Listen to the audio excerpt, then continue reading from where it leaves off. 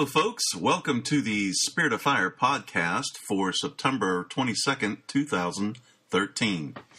This promises to be a long podcast. We may actually end up having to split it in two because we took a week off due to last weekend I having a Halo LAN here in Pittsburgh.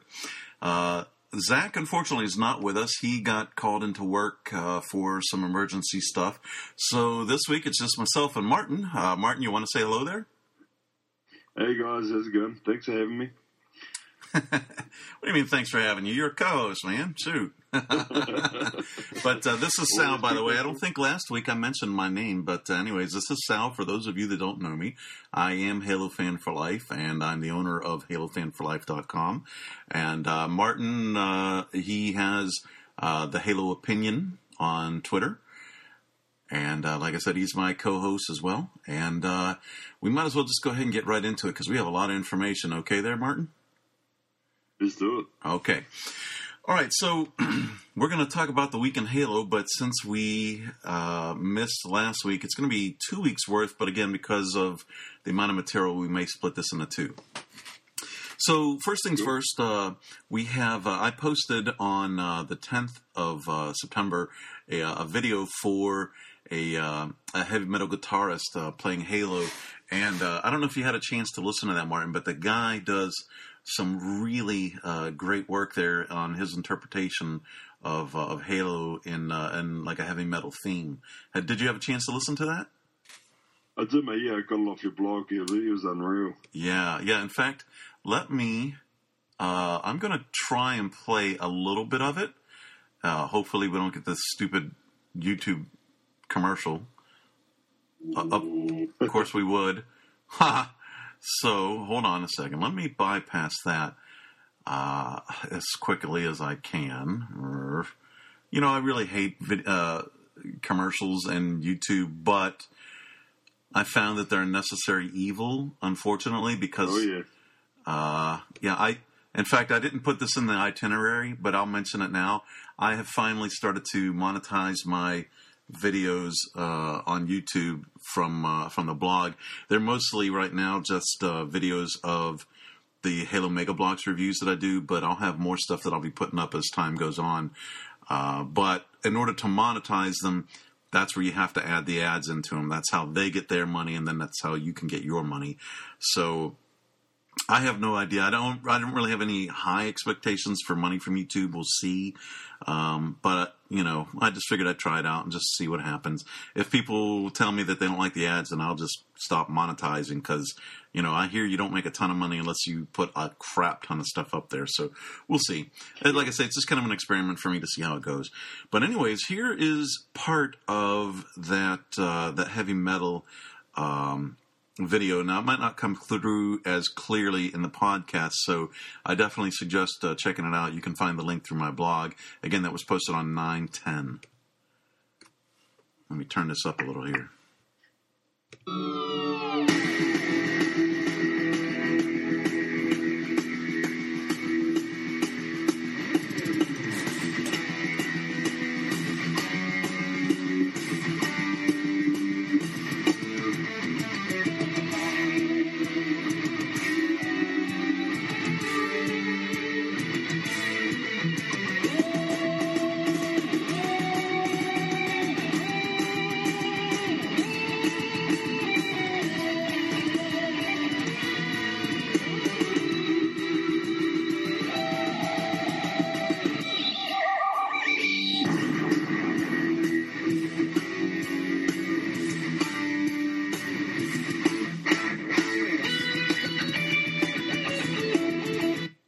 And it goes on for about 4 more minutes.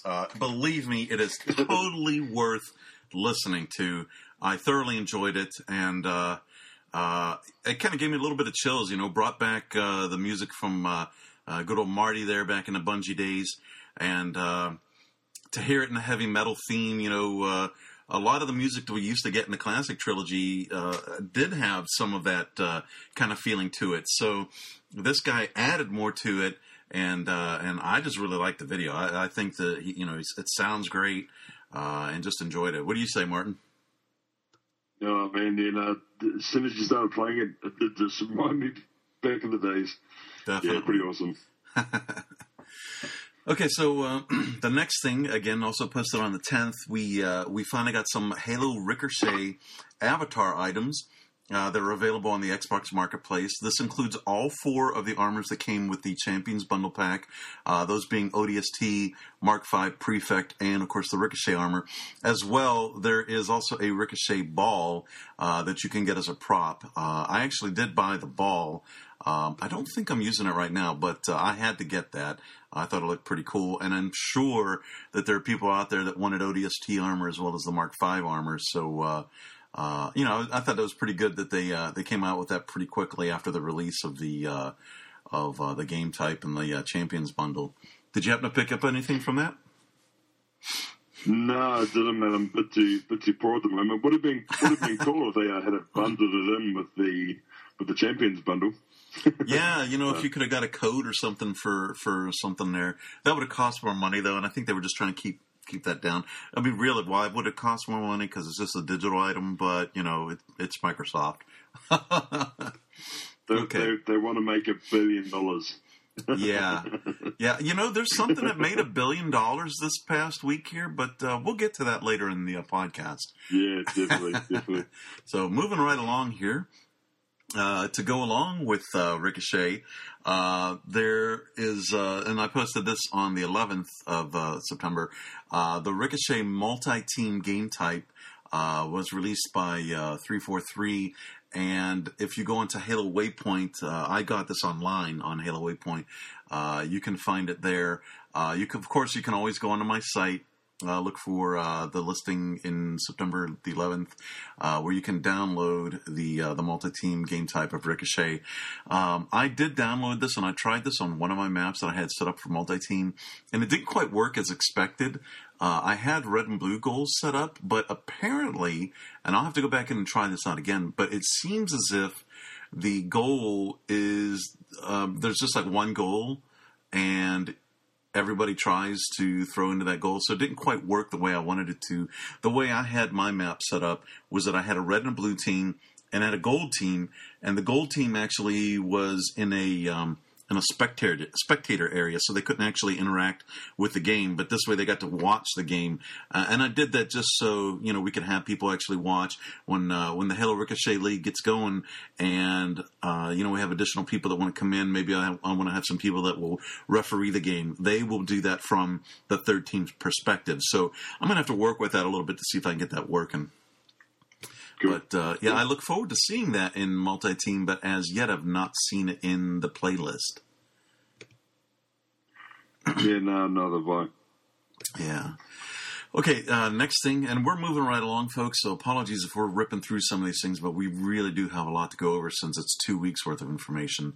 Next thing up here are related posts. It's the Halo Initiation Issue 2 comic book came out, and 343 via Halo Waypoint released some concept images that show some of the pages from concept to final art with them. And those of you that have followed me on the blog for some time know that I love concept art. So this is one of those things that I definitely love to feature. And then next, right behind that, they also released the first 6 pages as well as the cover with the text bubbles in them, and they look pretty good. I like the art. I think the art in Initiation 2 is a little better than the first one, and I did go and pick that up. And in fact, on top of that, I'll mention this a little later again, but there's a code that comes with each of these, and when you register with DarkHorse.com, you can redeem this code to get a digital version of the comic book. So you'll always have that comic book in a sense, unless they ever, for whatever reason, take it down, which hopefully they never will. But you'll have that as well as the hard copy version of it too. I'll come back to that momentarily. I made a deal with Dark Horse regarding those codes, but again, I'll get back to that. Have you had a chance, or have you bought any of those, Martin? No, mate, the shipping kills me. Oh, that's true. I do intend to get them. I'll probably end up. We've got a couple of comic book stores in Perth, Australia. So Yeah. I'll try and get down there and see if they can ship them in. Pick up a little man. I might pick one up then. Oh, your mic's coming through a little choppy. Say something again, real quick, man. Yeah, I was just saying. Go ahead. Hello. Well, looks like we're having a little technical difficulties again. I'm going to pause this a moment, folks. Oh, wait. Are you there, Martin? Yeah, mate, I'm here. Okay. I'm here. I was just saying probably end up cutting out the middleman and going to a comic book store in Perth, and hopefully they can pay shipping, and I'll get it that way. Yeah, that's something I highly recommend. I did buy mine from local comic book store as well. I personally prefer to give my business to local businesses whenever I can, because it helps your local economy. So that's something that I highly recommend, certainly when it comes to comic books, to go and find your local comic book store and buy it from there. You never know. You might find some other gems there too, whether it's more Halo stuff or other things. But yeah, that's something I definitely recommend. And like I say, I'm enjoying this. The series is only 3 issues long, so not very long. And thank goodness Dark Horse has something Halo-related beyond this coming up, which we will come to very shortly. But in the meantime, let's get to the next section, which is... sorry about that. Which is the Halo Bulletin that came out on the 11th. We have a few things, just a couple things to go over. For one, they consolidated some of the playlists, and in doing so, unfortunately, they did not bring back Team Objective, which really bums me out. There's no 4v4 team objective in this, and that's something that's sorely needed. They kept Capture the Flag as a 5v5 playlist, but you're not going to find Oddball, you're not going to find King the Hill, you're not going to find Regicide. Those have all gone away. In fact, the only way that you're going to get those is in the rotational playlist. In fact, you're not even going to get Regicide in that, which really bums me out. I have an ulterior reason for that, or an alternate reason for that, and that's that I really want to get the emblem for getting the Regicide playlist mastered, because that emblem is the same emblem that Fireteam Majestic uses in Spartan Ops, and I need to have that emblem for the web series that I'll be starting up next month. But anyways, so this consolidation, what it did was it took Big Team Battle, or rather Big Team Slayer, and combined that with Big Team Skirmish. So now that you have Big Team Battle, which I don't mind that so much. You have an opportunity to vote, whether you're going to play Slayer or objective type games. So I really don't have a problem with that. I'm actually okay with that. Again, you do have Capture the Flag, which is a popular, in fact, the most popular objective playlist in Halo 4 at the moment. But in doing that, like I mentioned, they, and when I say they, I mean 343, has kind of tossed aside the other objective playlists, which kind of bums me out. You do have Infinity Slayer, but it's being renamed to Team Slayer. And here's the unfortunate thing about it. They made Majestic Map Pack mandatory for playing Team Slayer. Now, you have the Majestic Map Pack, Martin? You have it, right? Yeah, of course, mate. Of course, okay. Yeah, definitely. So here's the issue that I have with this. They're trying to consolidate. They're trying to get more people into each individual playlist by consolidating the playlist. But by making Majestic mandatory, they've actually done the reverse for that particular playlist. It used to be that the population for Infinity Slayer, now Team Slayer, was roughly half the amount that it was for Big Team Battle. Now, yes, they have combined, Big Team Slayer and Big Team Skirmish together, but even then, you would figure that Team Slayer would still be roughly around half. It's not. We're lucky now if we're seeing maybe 10 to 15% of the amount of players in Team Slayer versus Big Team, and that's bad, and that can only be attributed to Majestic being mandatory now, because otherwise there really wasn't any major shifts in it that would have changed Team Slayer to make people leave it. only making Majestic mandatory that's the only thing I can see that makes sense that it lost the population. Instead of doing that, I don't know about you, Martin, but instead of doing that, I would have rather have seen an all DLC playlist that if you have the DLC map packs, you can go to that one and know you're going to have a chance to play the DLC. What do you think? Yeah. Oh, 100%. I mean, it's kind of mind-boggling in terms of that's the easiest solution. Like, why go to this much effort when clearly people are still trying to get commendations and armor pieces, right? And emblems and symbols and yeah. Yeah, I just really feel like they took a step back with Infinity Slayer there by making Majestic mandatory. It's just it really hurt that playlist, and that's unfortunate because that's one of my go-to playlists. You know, I like playing it. In fact, last night I had a buddy of mine from Canada who I used to play with quite regularly, and finally had a chance to game with him a little last night, and we couldn't play Team Slayer because this is a long story for him, which I won't go into, but he doesn't have Majestic now. And the basic story is his Xbox fried, and he had to transfer his profile over to another Xbox, but he didn't transfer the license over. So he only has his profile, but he doesn't have the map pack, so he can't play Team Slayer, which stinks because he's really good at playing it, and it's just fun to play with him in Slayer game types.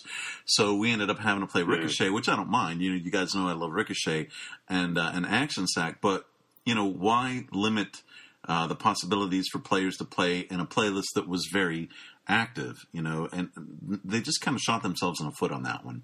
I think we spoke about it on the last podcast. It's really strange. We still don't know why the massive push for the consolidation. Like, there's got to be a reason there. I mean, besides trying to get everyone into like more vanilla playlists at a time, we still don't know what's pushing this behind it. Like, could it be an update that's coming out that has more Spartan ops? Well, we hope so, but no, that's doubtful now. Yeah, I really just think that it boils down to they felt that there was too many playlists that were watering down each individual playlist. So by consolidating it, you're bringing in. Like with Big Team, it worked for Big Team because you're bringing in everybody that played BTB Slayer and BTB Skirmish. Since they were two playlists, you bring them together into one, and that worked. But for these other playlists, you know, with the restrictions they've done, again with Infinity Slayer, the fact that they took away King of the Hill, Oddball, and so on, and now multi-team is also going to go away. Okay, hold on a second here. What the fuck? Okay, multi-team going away?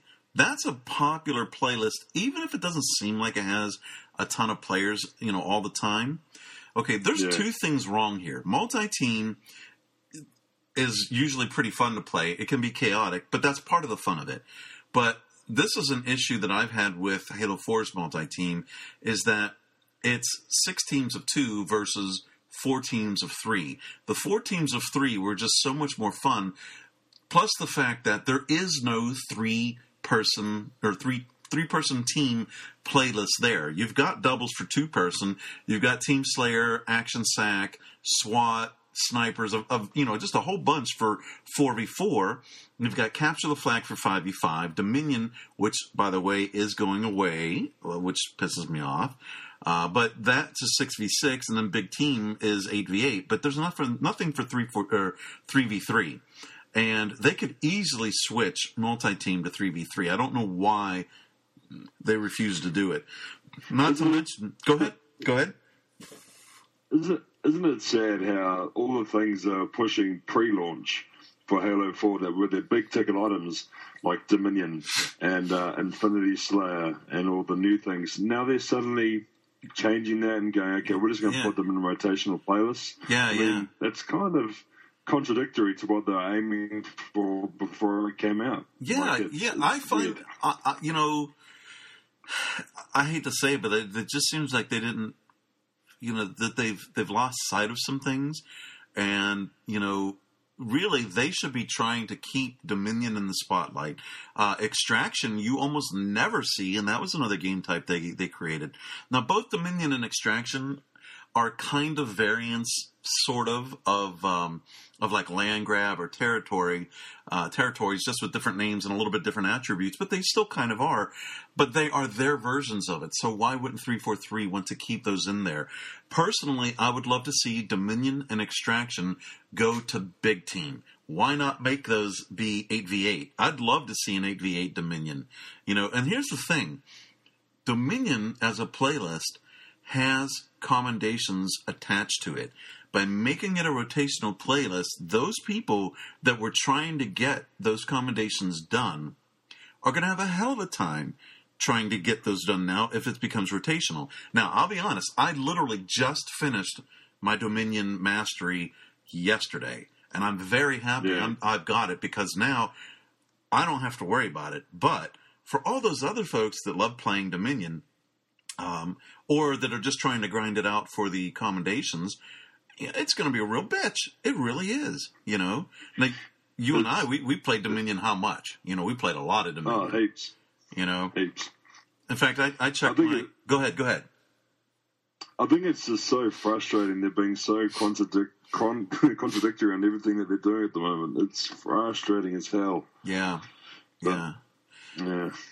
Like I said, I'm glad I mastered it. I checked my my stats for Dominion, and turns out I'm actually 75th in the world for the placement in Dominion, which pretty happy about it. I didn't realize that I had cracked the top 100, and so at the moment being 75, I was when I checked it, I was pretty happy with that.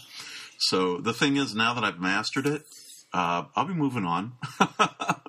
I'll be looking to play other playlists. Whenever we get 6 people, I'll probably now be suggesting, hey, let's do big team, and so hopefully people won't mind switching over to that. But now the good thing about the rotational playlist, though, is that we finally will get variants of Race and Rocket Race. And that's going to be fun. I'm glad to see Rocket Race come back. It is going to have Mongoose in it now. So the good thing there is, for those that are trying to get the commendations for Mongoose kills, you should be able to do it here. And I'm very happy for that, because I don't know about you, Martin, but that one of all the vehicles is the one that I have the least of. And then the Scorpion being next, which that's a whole other story. But, at least this opportunity to get your Mongoose commendations up there is finally going to be available. Now, the deal with the rotational playlist is that they're for 2 weeks. So whenever Rocket Race comes out, and right now they have it scheduled for the week of Christmas this year, starting off on December 23rd. So for those 2 weeks, you better play the shit out of Rocket Race, because we don't know. After that, it's not listed as to if they're going to go back to the start and play them over again, So we don't know what's going to happen here. I have a feeling that they're going to evaluate the populations of those playlists during those 2 weeks to see if they want to integrate them into other playlists or make it its own playlist or do something else with it. My hopes are that we will see King of the Hill and Oddball folded in with Capture the Hill into a team objective playlist. We'll see multi-team become 4 teams of 3, and that Race, or if it doesn't do that if it stays 6 teams of 2, then it will also include Rocket Race in there, so that we can have that as an option too. So that's pretty much it, I believe. Wait. And then also the last thing for that week's Halo Bulletin is that for Spartan Ops, they've added 3 skulls to it now. So you've got Grunt Birthday Party, I Would Have Been Your Daddy, and Mythic Skulls. Now, I don't know about you, Martin. Have you played Spartan Ops in the last 2 weeks? No, I haven't, mate. I haven't. I do plan on playing with the Grunt Birthday Skull. I love that skull. Yeah. I know you have issues when you're playing with folks outside of Australia there. It's unfortunate, because I'd love the chance to play with you, but I know you say with regards to Spartan Ops, you get a ton of lag when you're playing with people from overseas. But yeah, no, definitely. yeah, but so I have played it, and it is fun to have that Grunt birthday party in there. To be honest, I haven't noticed any differences with the "I Would Have Been Your Daddy" skull. And for those of you that are unfamiliar with that skull, that is where the dialogue is changed. Now, if there is a change in dialogue, I would have to guess it's probably the RVB Easter eggs. But again, I haven't heard anything different, so I don't know what that may have activated, and I kind of wish 343 would have been a bit more specific there. The one skull, though, that has really made a significant impact is Mythic. That definitely has upped the difficulty level. I mean, Spartan Ops is still pretty easy, but with Mythic on, even playing with a couple other people, it has definitely become harder to play without dying, that is. Granted, you die, you just spawn back in, so it's really not a super huge challenge. But if you do want to challenge yourself, play it solo through. You don't want to do it matchmaking because you're going to get matched up with other people. But play it solo now because those skulls are activated, and you will have. If you play it on Legendary, the Mythic Skull will be activated, and it definitely is a lot harder. See if you can make it through those missions now without dying. That is quite a challenge.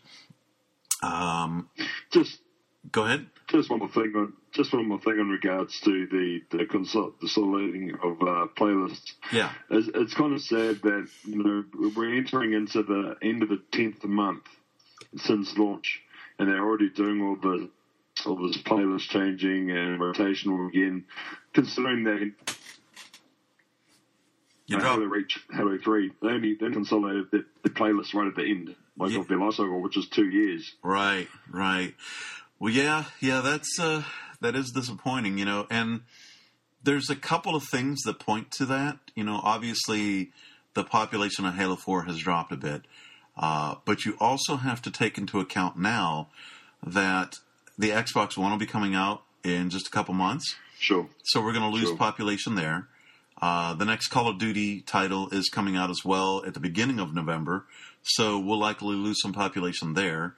Other games have or will be coming out that have taken away from the population. For instance, Grand Theft Auto 5, which we'll mention later again, has definitely had an impact, at least from my experience. Half the people that are on my friends list that are playing GTA 5 now, whereas the good majority of them before were playing Halo. So you've got all these different things that are kind of hitting the population that 343 had to find some way to, at least by consolidating and getting more people to play in the fewer playlists as opposed to having it watered down and then having people have a hard time finding matches. So I do kind of understand it, but it's a shame that it's necessary. Yeah. It makes sense. Yeah. Okay. Next thing here. Wow, we still have so much more to go. Here's a very cool piece of news that I found out about. Microsoft is developing an app for their phones that is basically in direct competition with Siri. Microsoft is creating an application that will have Cortana as the voice of their phone. So if you have a phone that has Siri built into it, whenever you ask the phone, for instance, what's the weather like, or what's the directions to a place, or whatever you ask it, Siri will answer you. Well, now Microsoft is planning to have this for their phones using Cortana's voice, and you'd have to assume that it would be Jen Taylor doing that. I got to tell you, what's that? I was saying it better be Jen Taylor's voice. Yeah, right, because if it's not Cortana to me. But I have to tell you that I wasn't considering a Microsoft phone before. The only reason I would have got it would have been for Spartan Assault. But, to get a phone costing that much for an $8 app or $7 app just wasn't worth it to me. But now, if they have Cortana as a voice, that most definitely sways me to getting this now. Because if I get a Windows 8 phone that I can have Cortana, and be able to play Spartan Assault, then it makes it worth it to me. So that's something that I will look to the next time I'm able to get a phone upgrade, if I can get a Windows 8 phone and have those other two things bundled in with it. What do you think? You considering that? Oh man, I've got an iPhone 5, and I think I'd just buy that phone just to have, just to have like I'm gonna even connect it to like the internet. I'd just have it there, just to play with. Yeah, right, cool. right. Okay. All right. Next up, Halo 4 is up for numerous Golden Joystick Awards, and I'm not sure if the voting is still going on. In fact, I will check that link right now since I have it up here. Yeah, it looks like you can still vote. If you go to my site, the listing is under, it's in September 13th postings. So Halo 4 is up for the following awards for the Golden Joystick Awards. Best Storytelling, Best Multiplayer, Best Visual Design, Best Moment, Studio of the Year, and Game of the Year. Now, of course, with me being a Halo fan for life, I voted all of those for Halo 4, but you're welcome to vote however you deem necessary. I'll be honest, a couple of the ones that I voted for were kind of like, it was more out of obligation than me really feeling that it was deserving. But, you know, I don't want to knock the game. You know, I personally want to see Halo live and thrive and just get better. And the only way to really do that, well, not the only way, but one of the ways to do that is to support the game and the franchise wherever you can.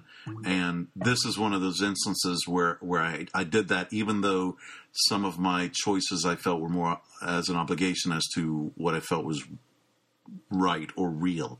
So again, you go ahead and check that out. Vote for whomever you want, but let's hope that since you're listening to this podcast, that you're a Halo fan as well, and you'll vote for Halo 4. Okay, next thing here. I don't know if you had a chance to see this interview, but there was an interview done with I Got Your Pistola, who was the runner-up in the Halo 4 Global Championship. Did you see that video, Martin? I didn't yet. No, it was good. It was very good. Yeah, it was done by his local news affiliate, and I have to say, I've only known about I Got Your Pistola I've known about him for a while, but I really didn't know much of his backstory. But I certainly learned more about him in the last few months leading up to the Halo 4 Global Championship. And seeing his demeanor during the championship, and then watching this video afterwards, I have to say I have a newfound respect, or I should say more respect for the young man now, even than before. I always thought that he was a good player. He seemed to be very focused on his gameplay, but now you see that. He's very sensible, with his money. By the way, he's got a very cool dad. You have to watch that video to see what I mean. His dad is very cool. He's a guy I'd actually like to meet and be able to talk to. But it's a good interview. I definitely recommend you all check it out. Again, that's available through my website, HaloFanForLife.com. So take a listen there. Next thing here. Now, this is going to be a good portion here. So... this will probably be one of the bigger stories we're going to be talking about in this podcast. And this is about the LAN that I had last week. This will be the recap of the events that happened last weekend. It's unfortunate that Zach couldn't be with us because he actually was here for the LAN, and it was the second time I got to meet him in person. So again, it's kind of unfortunate that he's not here, that he could relay his point of view of the LAN. But and unfortunately, Martin here was still swimming his way from Australia to the States and couldn't make it. But man, I tried. Oh yeah, I know the sharks stopped you. You said that. But I'm not going to go into all of the details of the LAN because it's rather extensive, and we really do have a lot to go over. But I'll just kind of quickly go over some of these things. Zach came to Pittsburgh the Friday of the LAN. Now, the LAN was held last Saturday, and that was the 14th. And so he came in that Friday, and my wife and I picked him up from the airport and checked him into his hotel. We took him up to a place called Mount Washington, where he got to see the overview of the city from a mountain that's adjacent to the city. It's a great view.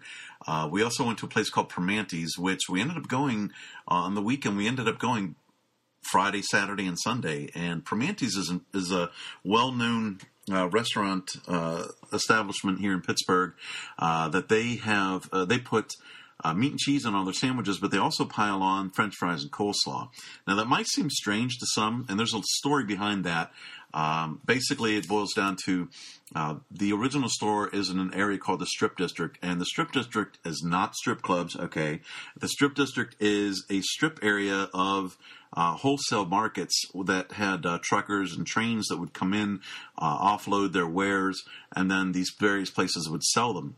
Well, Primanti's, a long time ago, figured out that in order to be able to get these men, the truckers, the engineers, and so on, back to their jobs without them making them miss any of their meal, they just piled the whole meal on the sandwich, and this way the guys could either eat it there or take it with them and not miss out on a whole meal. So that's the essential story of it. And so I took Zach there that Friday, and he had his first Primanti's. And the thing is I had actually been talking this place up to him for about the last 3 years, and he had really been wanting to see it. So this is a good opportunity for us to finally do that. Then let's see. Okay, so we did a few other things that night, and then Saturday came. And the first thing we did before we did anything else, after I picked him up from the hotel, I took him to another restaurant in Pittsburgh here that's called the Original Oyster House, and that was at 10 o'clock in the morning. And yes, believe it or not, folks, 10 o'clock in the morning is just fine to have oysters. In particular, the Oyster House has these really large, deep fried breaded oysters. In fact, the oyster is very small in comparison to the amount of breading that you get. It's another one of those things, if you're ever in Pittsburgh, to come and visit. They've been around since 1870, so it's definitely one of the oldest establishments here in Pittsburgh. All right, so let's get on to the LAN itself. I had originally 26 people that had signed up for it. I did have a few late cancellations, unfortunately, and that kind of thing does happen, so it was expected to a point. But I was lucky enough that of the 26, I still had 18 people that showed up, which, considering I had only planned the LAN maybe 6 weeks prior, I think this is actually a pretty good turnout.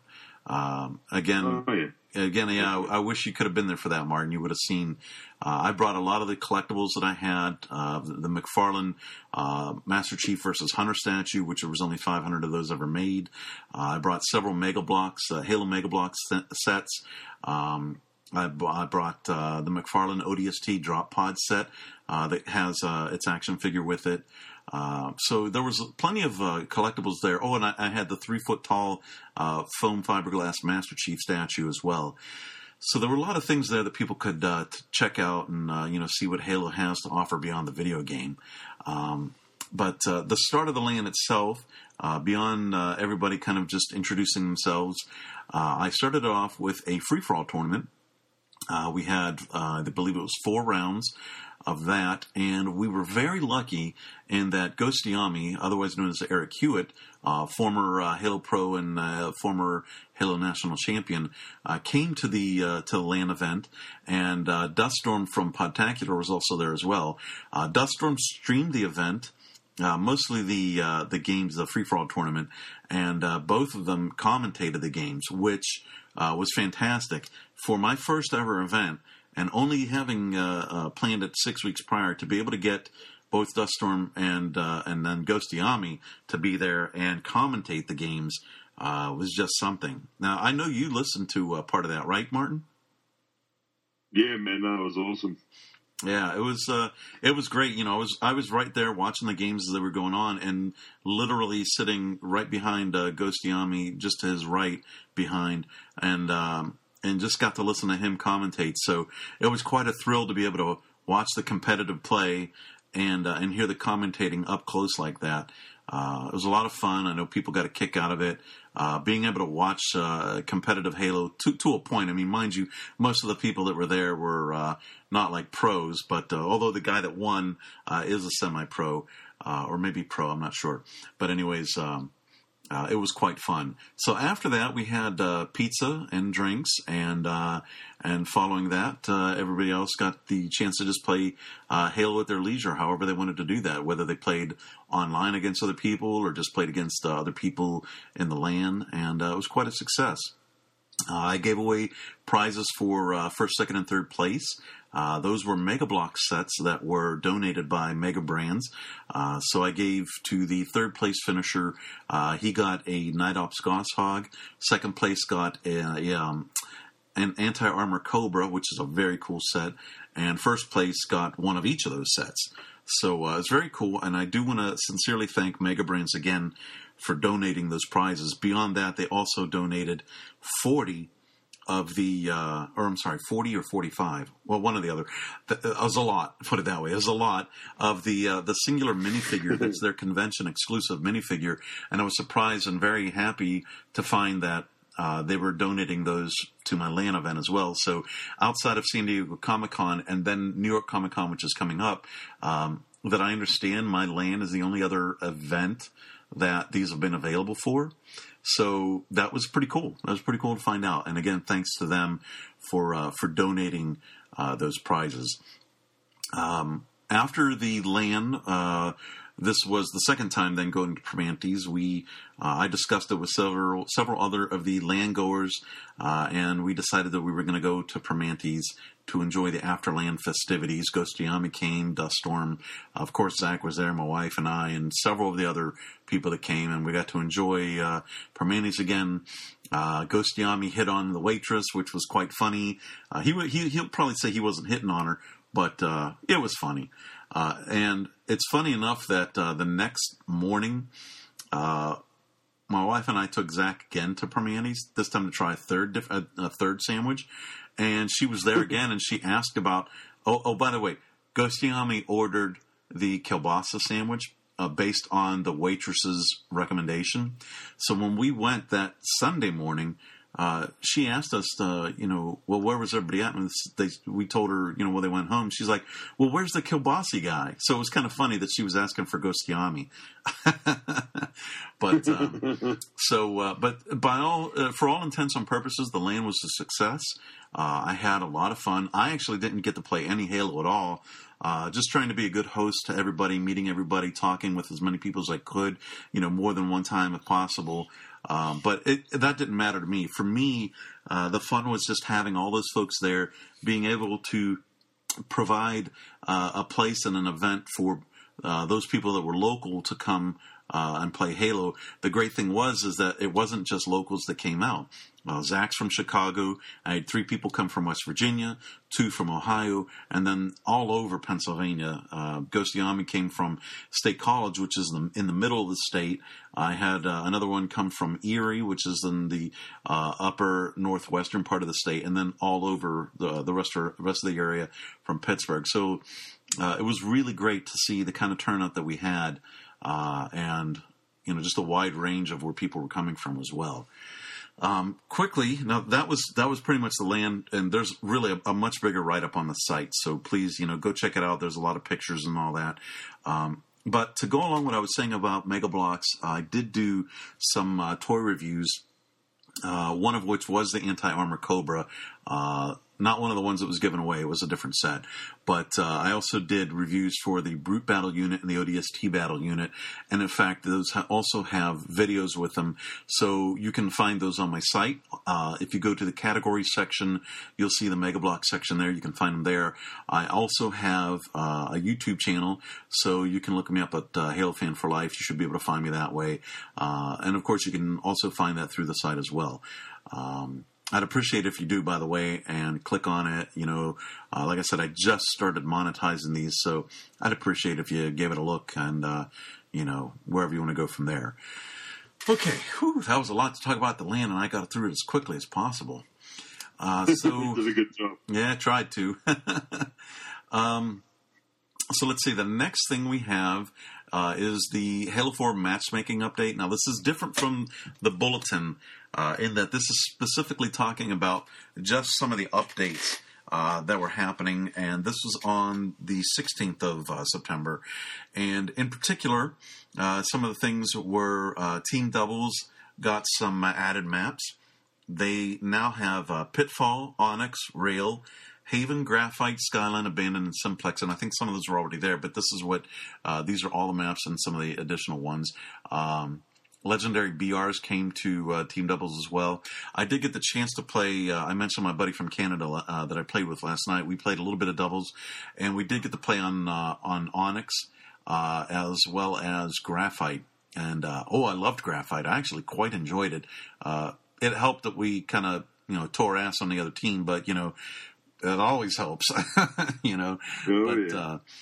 that was quite fun. And, if you're looking for some other maps that you might not have played before or that might only be available in Team Throwdown, take a look at Team Doubles if you have only yourself and another to get a look at some of those other maps.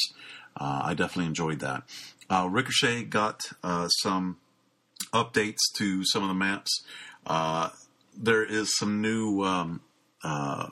new pieces now in place for Solus, and Solus has changed. It was going side to side for Ricochet, and now it's going front to back. Where Sniper spawns, that's where each of the goals are now, and I actually prefer that. I was finding it to be very easy to throw the ball into the goal when it was going side to side, and although I prefer, I don't mind playing easy games. A challenge once in a while is a good thing, and it's become a little bit more challenging like that. So I actually prefer it to be the way it is now than it was before. One of the big changes that I'm very happy about is that the goal position on a drift has changed. It is no longer yes. Yeah. See, you've been playing GTA 5 all week, so you missed some of this, bastard. No. Yeah, no. But adrift. Go ahead. I was saying, I saw goal strategy. I was like, damn, I'm gonna get back and play some Ricochet. Yeah, man. Yeah. So the goals on adrift, they used to be on the lift. If you're looking from the base towards the main part of the map, it used to be to the lift that was on the left hand side. Now it's pretty much centered between those two areas on the main floor. Now that's almost where I would have wanted it, because I actually wanted it on the catwalks just above that. But still, I prefer that it's there instead of where it used to be, because at least now when you jump over that one lift, you're not automatically scoring unless you get shot out of the air. Now you have to actually land, and either throw it right away or try to run it in. So it's not like an automatic goal now. So I actually like that. It adds a little bit more of a challenge, I think, to doing that. So that's a very happy change. The other thing is that there have been 3 new maps.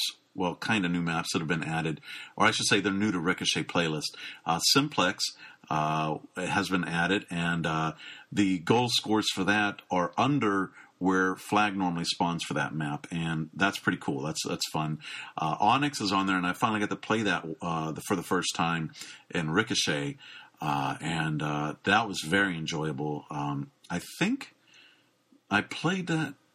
Oh God, do we do that? I guess we did play that 4v4, and it almost feels like we played a 2v2 for some reason. I think it was because the other 2 players sucked. I don't know, but we didn't get the chance to play on a dispatch, but that's one of the other maps that has been added to the Ricochet playlist.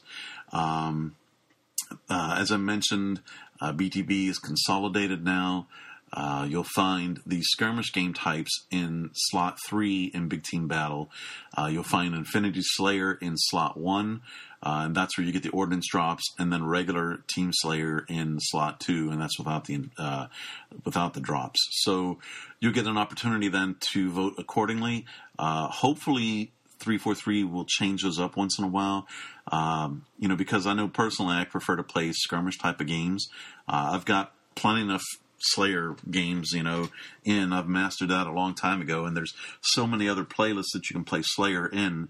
So, hopefully they'll move skirmish to one of the other slots to just give it more of an opportunity to be voted on.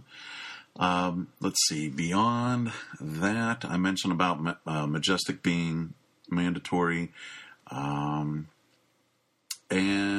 I think that's it for that update. Yeah, that was it for that update. Anything you want to add in there, Martin? No, mate. No, you got everything. It's okay. I'm sorry, man. I know I'm just rolling through here, man. If you have something to say, man, just chime in, brother. I'm just rolling along here. No, you're awesome, so go ahead, brother. Okay. All right, so the next thing then, I had mentioned earlier about Dark Horse having another comic book coming out. They have one now that is coming out in December, and it's called Halo Escalation.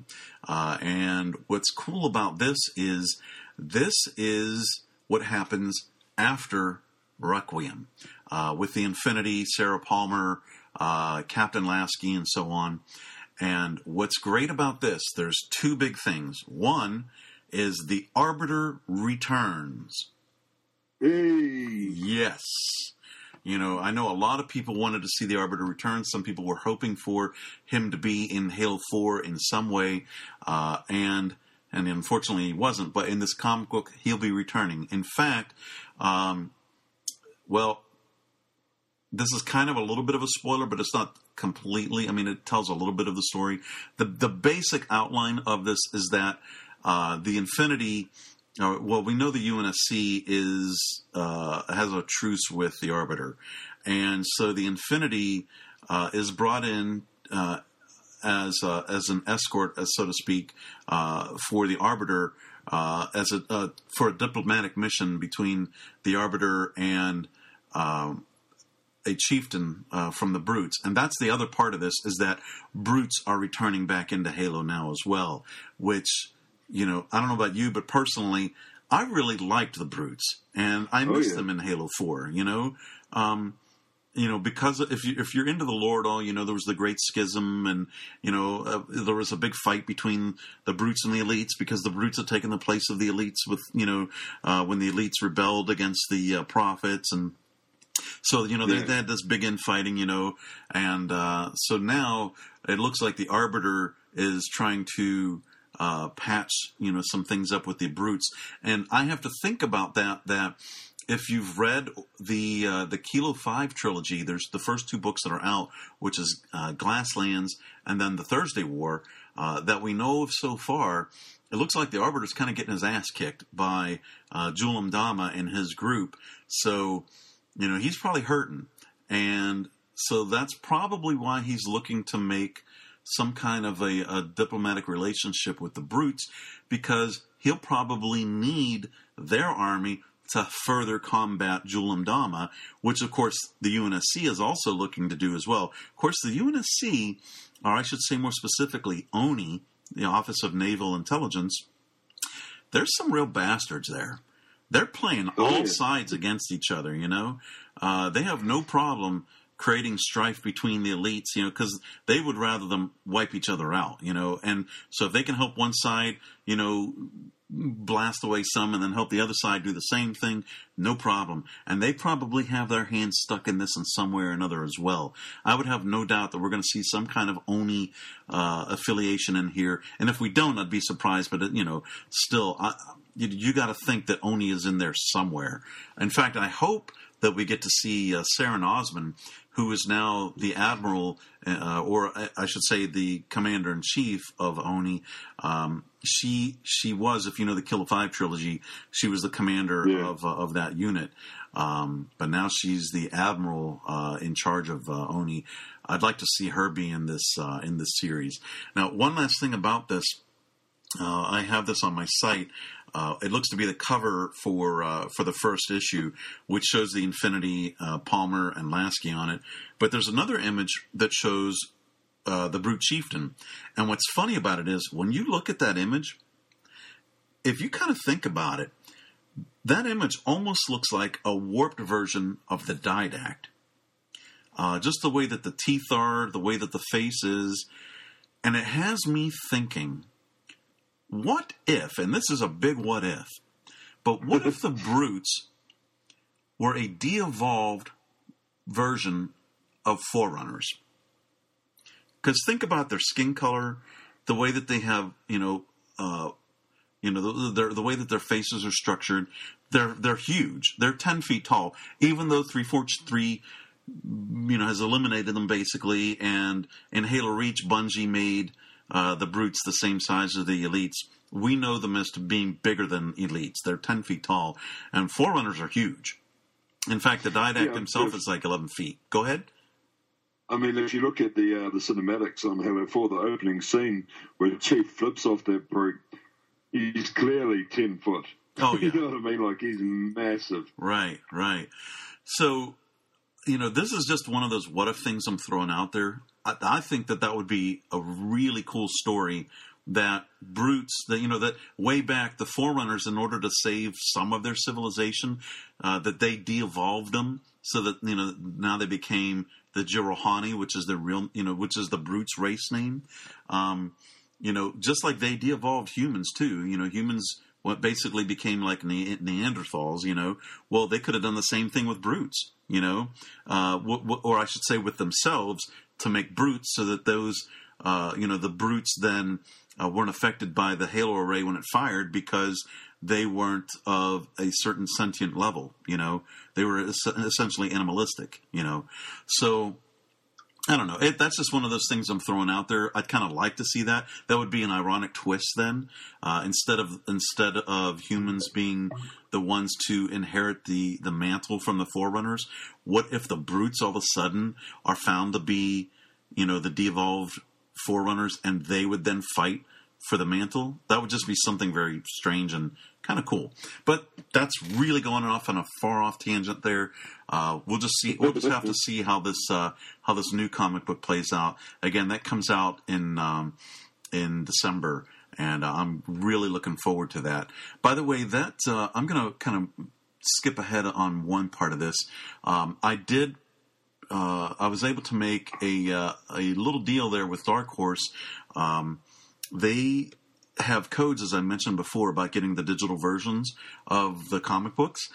And because my 2-year anniversary for HaloFanForLife.com is starting, or rather is on the 24th, I asked them if they would be kind enough to supply a couple of codes for the site so that I could give them away. And, I was hoping maybe they'd give me like maybe 1 set or 2 sets worth to give away on the site. And in fact, they gave me 5 sets of codes.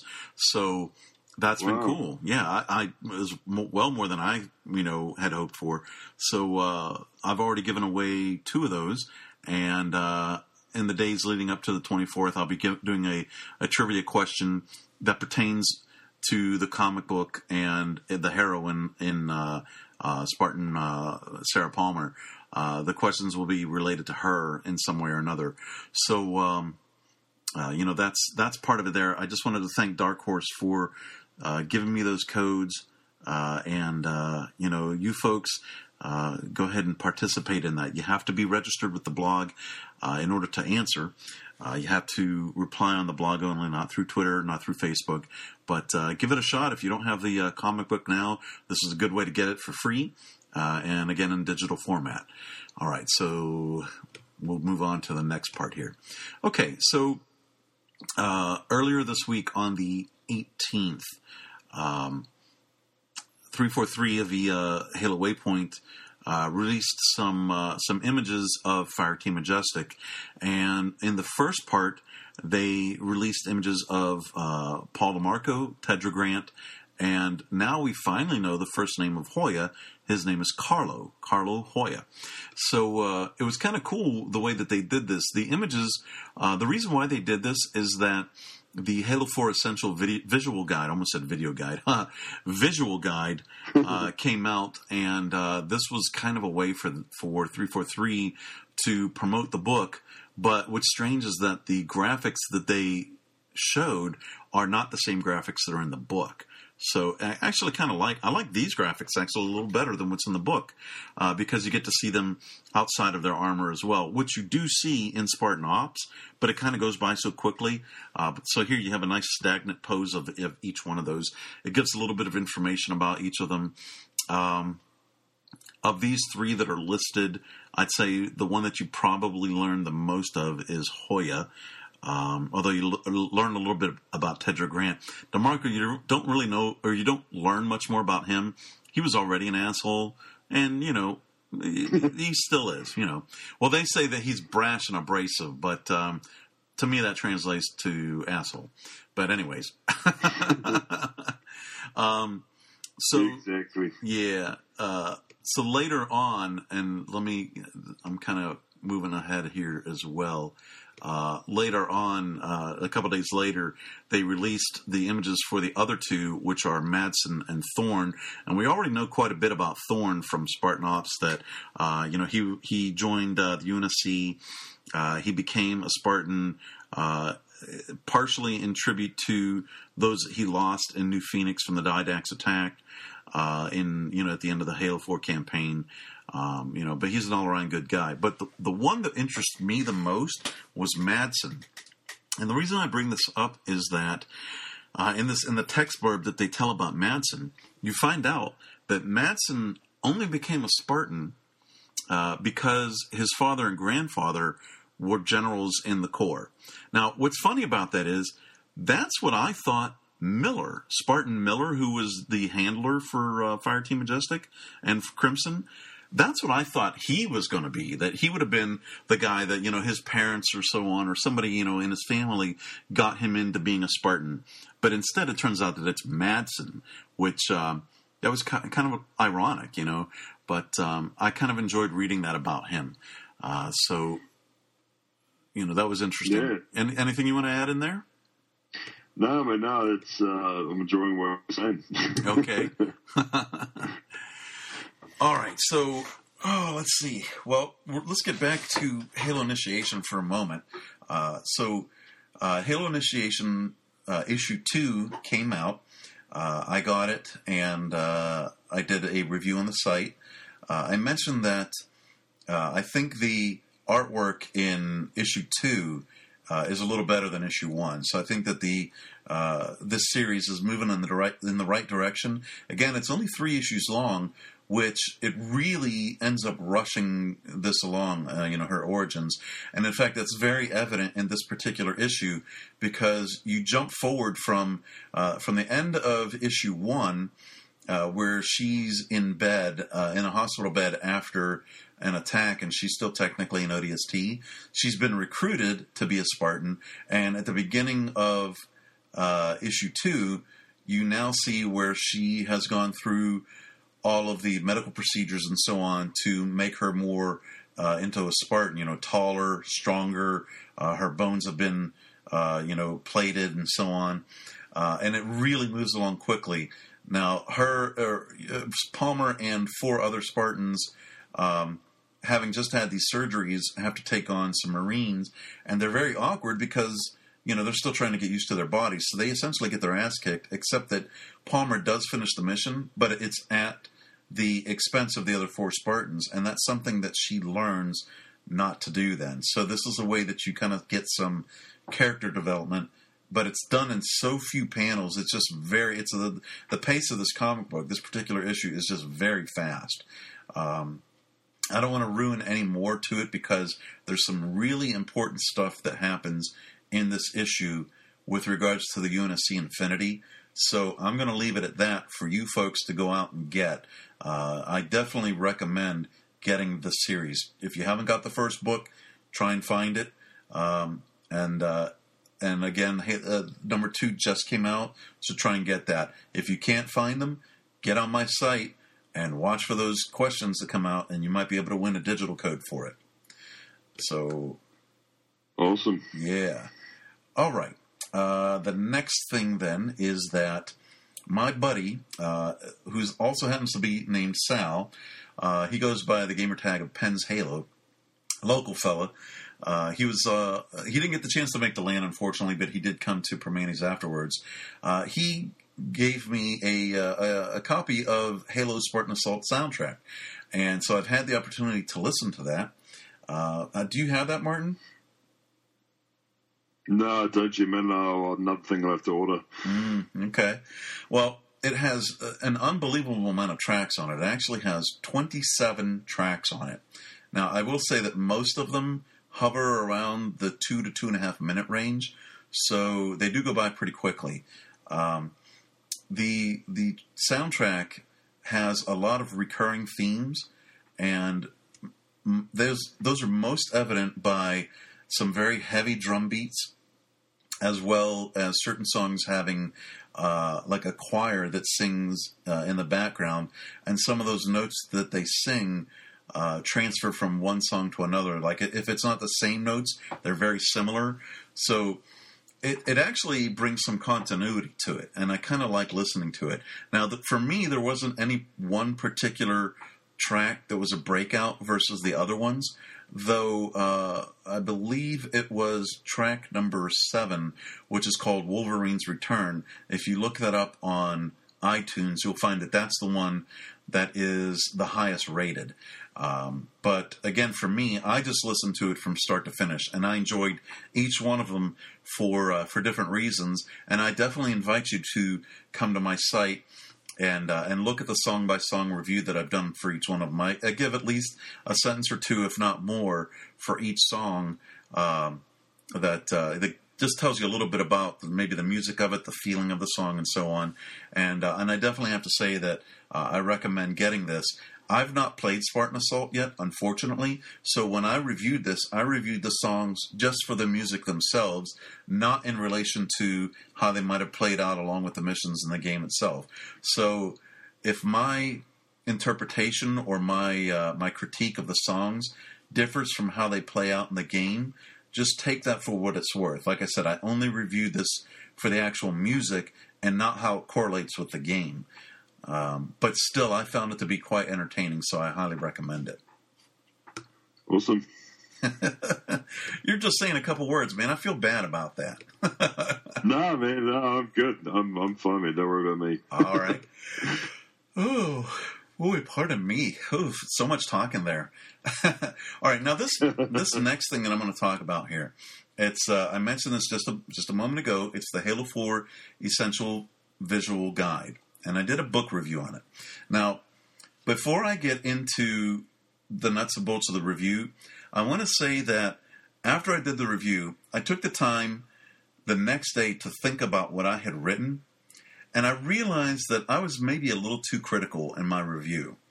And the reason I say that is, in the review itself, I kind of, I don't want to say I slammed the book, but I was unhappy with the fact that there wasn't much in the way of new information. And I'm pretty well steeped in Halo lore, so if you're like me and, you read all the books, you read the comics, you played all the campaigns and so on, you already know a lot that's going on. And especially with Halo 4, since this book is specific to that, if you played it enough, you already know a lot of what's going on there. So there wasn't a whole lot of new stuff. But if you're somebody that's new to the franchise, or you're kind of just like one of those Midland fans that really hasn't gotten into the lore so much, this is a good book. But as I was saying, I thought about it the next day. And not that I'm retracting my statements, but I want to give you a different viewpoint here. When I thought about what the book has to offer and the title of the book, it's called The Essential Visual Guide. So in that respect, what you get in the book is the essentials of the game. What I was thinking that we were going to get was a comprehensive visual guide as opposed to the essential visual guide. So what you're getting in the book really is the essentials. So you're getting essentially the book or the game in book format. Okay, it goes over the different multiplayer maps, Spartan Ops, the characters, the ships, the weapons, and on all that stuff, and that's all the essentials. So, like I said, when I thought about it, the only thing that I'm going to say is that when I reviewed it, I was expecting more out of the book because I thought it was going to be comprehensive, and really it is more just an essential thing. So, the thing that I would hope for is that 343 will give us more of a larger book, not just in physical size as in width and height, but in pages as well, because this book was about 240 pages. That's including the index and the glossary. That might seem like a lot, but because this was a visual guide, there wasn't a ton of text in there. I hope that 343 will give us a more comprehensive book that will be larger in height and width as well. We'll have more pages to it, and we'll go more into the detail of the different things. Let me give you an example. The UNSC Infinity is in here, but it's only given a 2-page spread. That ship is the largest of any of the UNSC ships in the Halo universe, and it really does deserve to have more than just a 2-page spread, because what's given in the book is just very limiting, and that's kind of something I was hoping that we were going to see more of. In fact, pretty much all the entries in this book are either a 1 or 2-page spread, most of them being just a 1-page spread. So if you're looking to get really deep into the lore, this isn't the book for you. But if you want to get a book that has, some great pictures in it, some information that might be new to you, and just to have it as a good quick reference guide, then this most definitely is a book for you to get. As a hardcore Halo fan, again, I didn't find a whole lot of new stuff, though there were a few things, but it's still nice to have it. Like I said, even just as a reference guide. So, like I say, I'm not retracting my full statement. I just want to say that the review that I did didn't quite look at it from the correct viewpoint. I was thinking more of a comprehensive kind of a book versus essentials. So, after thinking about it, again, it's a good book to get for reference. If you're a new fan, get it. Take that as you will. You can find that on any of the major online retailers or your local bookstore. I happen to get this on Amazon. It retails for $16.99, and on Amazon, I got it for $14. I was lucky enough that I got free shipping because I bought a couple other things as well to get free shipping for it. What do you think, Martin? You gonna get? You thinking about getting this or no? Yeah, man, I'm a definitely need it for my collection. I've got most of the books. Yeah, if you're a collector like I am, and Martin is as well, you definitely want to get the book.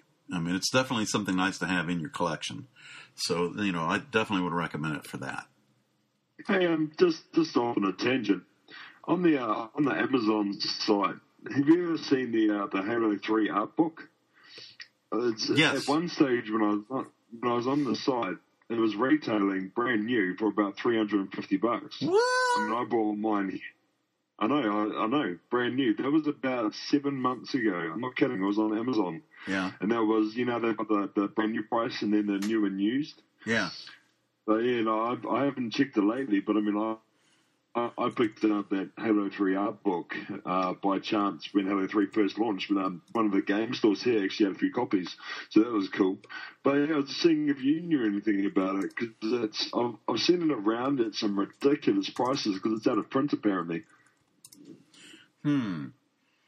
So wait, are you talking about the Art of Halo 3? Yeah, the Art of Halo 3. The Prima. It's the Prima official art book.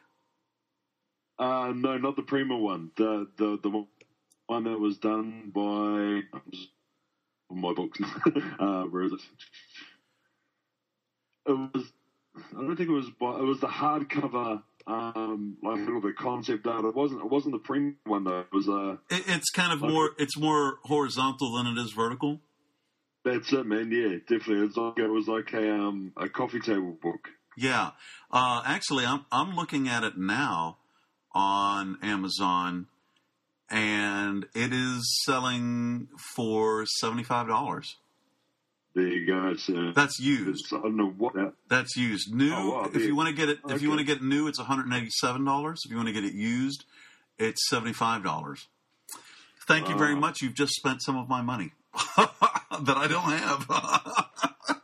Oh, you don't have that? No, I couldn't afford to get it then at the time. Oh man, it's an awesome book. Like you're a bastard, man. Thanks.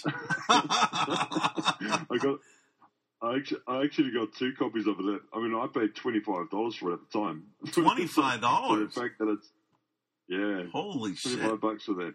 Can I buy one from you? So, I mean, damn, man. If I had a copy, man, I'd give it to you. So that's kind of my prize thing that I've got in my books. Yeah, at the moment. I've been watching that price on that. At one stage, it was $350. Yeah, on Amazon. So that's crazy. I don't know. Yeah, it's. I think it's the most expensive Halo art book that there is still at the moment. Yeah, yeah. So, yeah. Cool. Oh, God. Now I'm going to have to get that. See? Oh, thanks a lot. That's all right. Sorry. No worries. No worries. No worries. All right, now that I've got my jaw off the floor, let's go ahead and move on. We're actually doing pretty good here. All right, so the next thing then, we've got the Halo Bulletin from 9/18. We finally caught up to that. And thankfully, that's only a few days ago.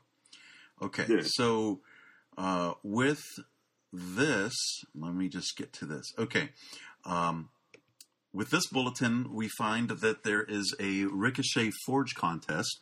That ends on the 8th of October. And there are some pretty good prizes for this. Let me give you, I'm just going to tell you what's in the grand prize. You can go to either my site or to Halo Waypoint and see what all the prizes are. But for the grand prize, you get an autographed Champions Bundle poster that's signed by Certain Affinity. Now, I'm lucky that my buddy Duststorm from Podtacular, when he was at Rooster Teeth Expo back in, was it June, I believe? Yeah. He was able to get a hold of one of these posters for me, and he actually had several of them sign it. It wasn't just Certain Affinity. I think he also had, Bravo and BS Angel and a couple of the others from 343 signed the poster as well. So I have it. But that poster is a really cool poster. So, it's one of those things that, you should try and get. Also, you will get an autographed Halo 4 concept art by Certain Affinity. You okay there, Martin? Oh, yeah. Sorry. Jeez, I turned on the Halo Bulletin and I got an ad on YouTube. Of course. That was random. Yeah. My goodness, sorry about that. No worries. So then after that, you also get a Certain Affinity t-shirt. And if it's the one that I'm thinking of, they've been promoting, Certain Affinity has been promoting this shirt that they have that's called, I think it's, what is it? Kicking Ass and Making Games or something like that. I believe that's what it is. It's a very cool shirt. I've been trying like hell for the last couple of weeks to get one. But we'll see. But anyway, so that's another thing. You also get an autographed Halo 4 Game of the Year edition that's signed by 343. Now, I mentioned in the last podcast that the Game of the Year edition is coming out next month. So if you win this, then you're going to get not just that edition, but it's signed by 343, which is pretty cool. That'd probably be one of those things. If I were to win this, I probably wouldn't even open it then. I'd probably just leave it as is. You also get a Halo 4 t-shirt, Rooster Teeth DVD, Rooster Teeth t-shirt, and a Rooster Teeth poster. So that's a lot of cool little things there that you get as the grand prize.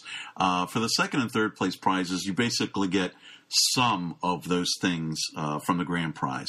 So this is worth doing. It is worth noting that in order to submit a map, it has to be on specific maps within Halo 4. You can't just do it on any map. Let me see if I can read this real quickly to find which ones. Give me just a moment here. Usually I'm very well prepared, and this is one page I missed. You'd be submitting some into that one yourself? Oh, yeah. I have 4 of them made, but unfortunately one of the ones that I have made is on erosion, and they're not taking them for erosion. Pepperjack cheese. Oh, see, same thing for me. I got a stupid ad. I don't want an ad. Okay, so you can submit maps, Ricochet maps, for Forge Island, Ravine, and Impact. Those are the only maps that you can do them on. Thankfully, I do have 3 maps, one each for Forge Island, Ravine, and Impact. I believe you played on the Forge Island and Impact ones, right, Martin? Yeah, it was. Many of them. Very cool. Yeah. Very cool. So, so I'm hoping to submit those to get chosen. And the cool thing is if you're chosen in this, then your map actually will get put into, or may get put into, I should say, into matchmaking. And for me, that's one of those things that's an ultimate goal for a Halo fan, certainly for a Halo Forger, is to be able to get your map put into real matchmaking. That's, it's quite an honor to get, and not too many people have that opportunity. So that's one of those things I'm kind of shooting for. Whether I get the grand prize or not, if I get grand, second, third prize, whatever.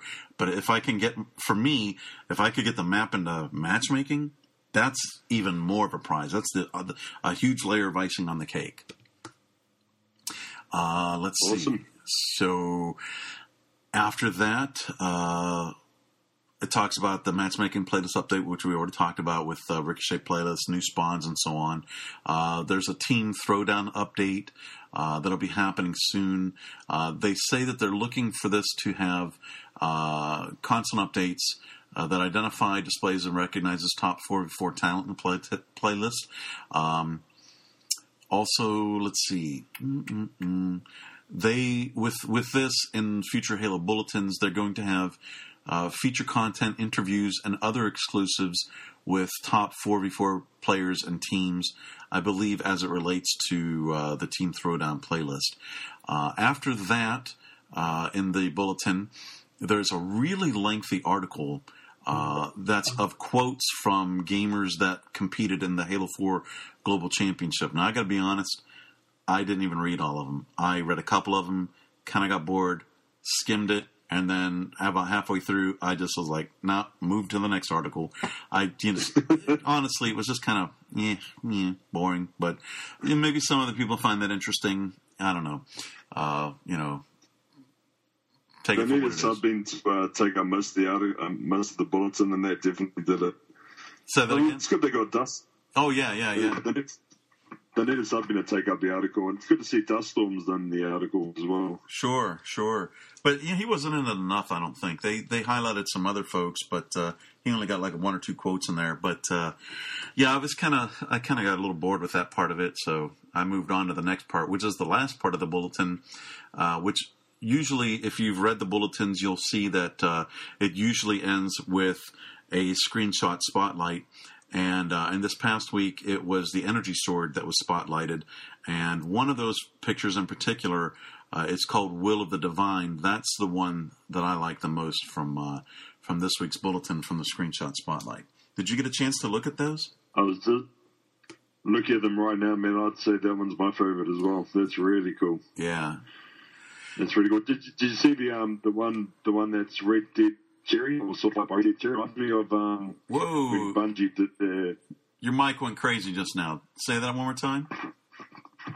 Oh, can you hear me now? Yeah, man. Yeah, man. So the one that was by Red Dead Cherry reminds me of when Bungie. What the frick is that? And I'm going to build my own. Is that you or me? Swiss cheese. That's you, buddy. Okay, that was me. Yes, I saw that. God, I hate that. Why are there... Okay, look, wait, real quick. Let me go off on a tangent. I know I said I monetized some of my videos, but I fucking hate ads in videos, okay? I really fucking hate them. The only reason why I did it is because I just want to gauge, and get the reaction and see if I can make a couple of cents. But I got to be honest, they're fucking annoying, okay? Oh, yeah. God damn. And I think there's a rule that should be in place. Real quick, I'm sorry to interrupt you, Martin. There should be a rule in place. An ad for a video should be no more than like 10% or 20% of the length of the video. So if I put up a video that's only a minute long, there should not be a half a minute fucking ad on there, okay? There shouldn't even be 15 seconds. Because 15 seconds versus a 60-minute or 60-second video, that's 25% of the time. Plus, then the video on top of that. No. If I got a 60-second video, you better only be putting a 5 to maybe a 10-second ad on there if you're going to put an ad. Because I got to be honest, I really hate them. Most of the ads are not pertinent to me. They're not pertinent to the information that I'm looking up. So, I wish that as a person who just monetized my videos, I wish that I could choose what kind of ads were put onto my videos, because I would be making sure that they were, if not Halo related, at least video game related. Because honestly, some of these ads is like, God damn, I just fucking hate them. I think that was kind of crazy, because when you said about my mic, I was like, I'm pretty sure that wasn't my mic. Yeah. That was your ad. Yeah. With the ad in the background. Yeah. But as I was saying, the one by Red Dead Cherry. Uh-huh. Oh, yeah, Red Dead Cherry. Do you remember when Bungie were closing down with Halo and they did that poster? It was like One More Hump Day. Yeah, yeah. Do you remember that? Vaguely. That reminds me of that. Okay. Yeah, just the way that that's set reminds me of that. But yeah, that's just me. But Cool. that one, Will of the Divine, is very cool. Yes, definitely. I think so. I would go back and look at it now, but I know I'd get that friggin' ad popping up, so fuck that. All right. All right. Hey, we're actually moving along pretty good, so that's good. All right. The next thing then is that McFarlane, who, and I mean by that I mean Todd McFarlane, owner of McFarlane Toys, they have just reopened their online store. Now, I personally was hoping that by reopening this, that we would see the Halo 4 statue that they've been promoting for a while, that it was shown at San Diego Comic-Con and so on. Unfortunately, that didn't happen. But the reason why I bring this up is because, of course, they make Halo action figures, and if you want to go check out their store, they have some listings there. They do have Series 2 for Halo 4 figures listed there, so you can get them. There is a sale going on for the Watcher and Crawler figures that are $10 now, where normally they're about $14 on their store, so you save a little bit of money there. And hopefully we'll see this Halo 4 statue coming out soon.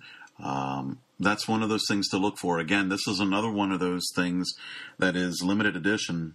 Just like my Master Chief versus the Hunter statue, I believe that this is also a 500 run, and I think it retails for either $225 or $250. It's one or the other. Just like the Hunter statue, I am going to easily predict that this is another one of those ones that's just going to vault in value. The Hunter statue, for instance, if you're lucky to find it now, even on eBay, I've seen it going for around like $700 to $750. So that's easily three times what it was originally going for. And I think that that's only going to increase as time goes on, at least for the foreseeable future. Just because it's one of those collectibles that, you just don't see that kind of thing come by that often. And it's limited availability. It sold out like very quick on McFarlane, the Hunter statue, when it came around. This one here, which is just Master Chief. In fact, if you haven't seen it, the cover art that you saw for Halo 4, where Master Chief is kind of on one knee and he has his hand down, his left hand's down, and in his right hand is the assault rifle kind of held out. That's what the statue is. And he's kind of resting on some of the metal pieces that have broken off from the Forward Unto Dawn. That's what the statue is. It's very cool looking. Go check out my site for it, and you'll see it there. That statue, if I could afford it, I would love to get one of those statues. I'm happy enough to have the Hunter statue, but this one being just Master Chief, I want that statue. So, go ahead. On the topic of statues, I loved those Kotobukiya statues that they released with Halo 3. Yeah. Those were cool. Did you end up getting some of those, or? Unfortunately, I didn't. The good thing is you still can find those occasionally on eBay, on Amazon, and they're not terribly expensive. Now, the one that is, though, there is one that is, and I don't think it's Kotobukiya. I can't remember who it is offhand. But it's the one that has Cortana coming off of Master Chief's hand. I can't remember who does that one offhand. Yeah. That one is crazy expensive. I think that's another one where it originally was around the $200 to $300 price range, and now I think it goes for it's at least $700. I think it goes for about $1,000 now because it's long out of print, and the sculpt of Cortana is fantastic. I believe that it's also electronic, has a light in it so that she illuminates whenever you turn it on. But it's just a fantastic sculpt, and that's one of those ones. I would consider that one a holy grail of Halo collecting. Just as I think the Hunter is one of those, just as I think this Master Chief Halo 4 statue is going to be as well. I'm not really big into collecting super expensive collectibles. not just because of the money factor. Even if I had the money, part of the problem is, and this even goes back to when I was collecting Star Wars stuff. For me to collect something like one piece that's a few $100s, what I'm always worried about is if some jackhole, and by jackhole I mean friends, comes over to my house, takes a look at it, maybe bumps it, and it falls off of wherever it's at, and it breaks. I would be so freaking pissed off, And, of course, depending on the friend would either be like, oh, I'm so sorry, or they'd be like, well, you shouldn't have had it there where it could have got knocked off. I mean, regardless of that, no matter what the reaction is, the fact is these items are damn near irreplaceable. So, like with Star Wars, some of these figures that came from from way back in the day, the classic figures back in the 70s and 80s, if you still have those carded and they're in mint condition, some of them can be up, $700 to $800, even a couple $1,000. If somebody accidentally dog ears that card and gets a bend or a crease in it, it's gone from, a few $100s, and now it's dropped to like $10, $20 maybe, True. So, True. That's why I'm very leery about buying certain really high-end collectibles, because I'm just worried that if somebody else breaks it, like if I break it, it's like, well, you know what? I'm a dumb shit. I fucked it up. Okay. I can only blame myself. But if somebody else does it, that's going to really put a strain on my relationship with that person. And I know some people are going to say, well, it's just a collectible. Well, you don't understand my fanaticism then. I think people who listen to this podcast and go to your blog pretty much don't know how you feel if something like that were to happen to one of their products or stuff. Yeah, I think they would get that. Yeah, so, but going back to this thing, because we kind of went off on a little tangent, but yeah, this statue is, it's just phenomenal. The detail is exquisite. It looks like the paint application on this is great. If I had a chance, and whenever this comes up, I would be all over it. I'd be jumping by it. Unfortunately, I won't have that opportunity. So if any of you out there that are listening to this, if you get this, and whenever you get it in, let me know. Send me an email to sal@halofanforlife.com. Take a bunch of pictures from all different views and send those to me, and I'll be more than happy to showcase that on my site and give you the credit as being the owner of the piece, because I really want to be able to show this off from more angles than we've been able to see thus far. Like I said, unfortunately, I don't think I'm going to be able to get one of these. So if you get one, let me know. I know I've let my buddy Penn's Halo know about this. I mentioned him earlier in the podcast, and I know that he wants one of these. So I'm hoping that he gets it, because if he does, he's local, and I can just go to his house and steal it. I mean, look at it. Yeah. Anyways. Nice. But anyways, yeah, I'll get a chance to actually look at it in person, which is something I hope I get to do. So, yeah, that's something to check out. Go to McFarlane.com or Spawn.com. They're both related, and you can find the online store from there. All right, the next thing, this is a cool little piece of information. If you go to the Halo Waypoint forums, there's a section there that's called Section 3.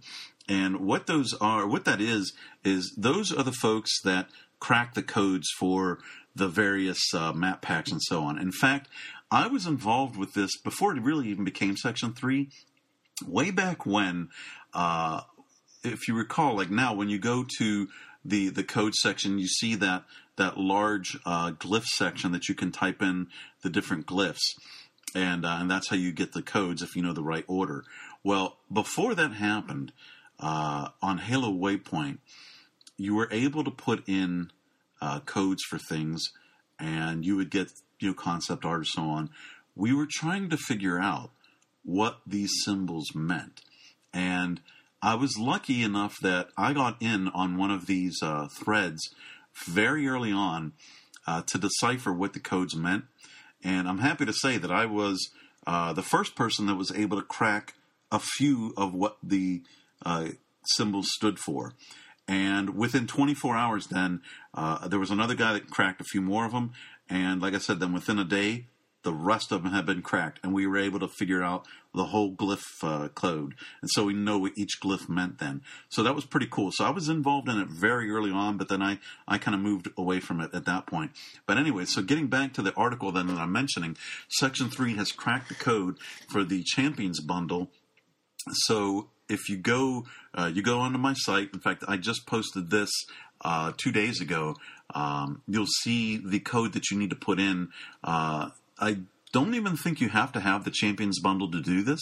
I could be wrong on that, but I think you can just put the code in and you'll get it. And what this unlocks for you is the gallery of concept art for the Bullseye portion of the Champions Bundle, and that's the concept art for Vertigo as well as Pitfall.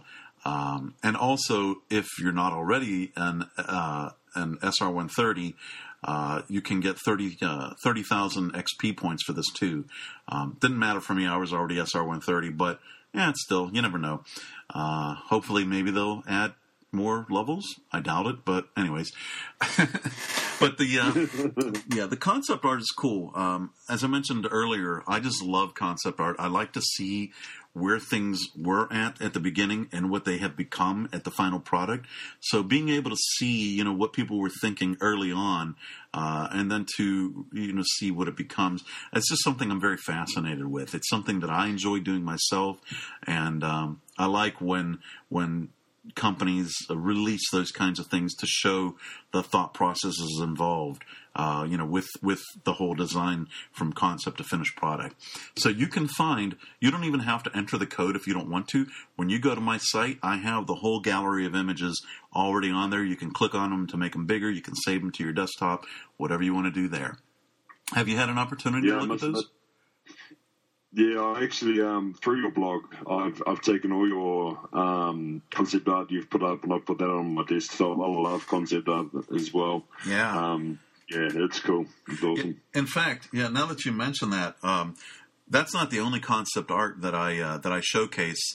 Frequently, several of the artists from 343, notably Sparth, post concept art through Twitter quite often, and anytime that they do that and it's Halo related, I always put them up on my site because it's just more information, more graphics and stuff that I can share with other people via my blog. So if you're somebody that likes concept art like I do, stay tuned. That's why I'm surprised you don't have that Halo 3 art book. That's all concept art. Yeah. A lot of it was concept art. I just, again, for the cost of it, now seeing what the price is, though, you know what? Christmas is coming up here. I might have to beg my wife for that then. Yeah, and you know what? I'll probably have to mow the lawn, take the trash out, do the dishes, take the dog for a walk. Oh, well, that's fine. Yeah. Done. Definitely done. If I can get that book, that's worth it. Oh, yeah. It's a cool book. Yeah. All right. Well, wow, we're almost done. I'm surprised. You were right. Maybe not having Zach on this particular week got us through. I think we could have spent maybe 3 or 4 hours if Zach was on, just based on, it's everyone's opinion. Right. But we've got through pretty well. Yeah. Well, I know there's a big article that he wants to talk about, and we'll have to do that in the next podcast. He was going to talk about Halo Pro switching to COD, and unfortunately that won't be in this podcast, but that will be in the next one, providing he can make it to it then. So that's something you'll be able to look forward to. But we're not quite done with this podcast yet. We still got a few more things to go over.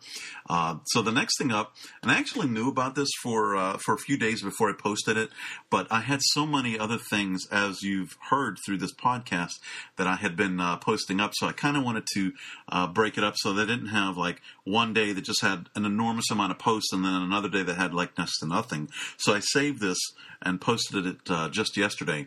And what it is it's the Halo Needler replica that was made by Vulpin. And I have to say that this is just absolutely top notch. Have you had a chance to look at that, by the way?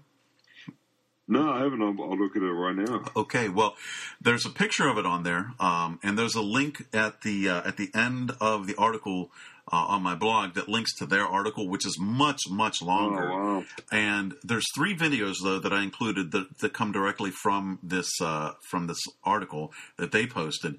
And it's just exquisite. Now, what it was is there was another company that commissioned Vulpin to create this needler, and they went through a long process of getting screenshots from Halo fans and so on.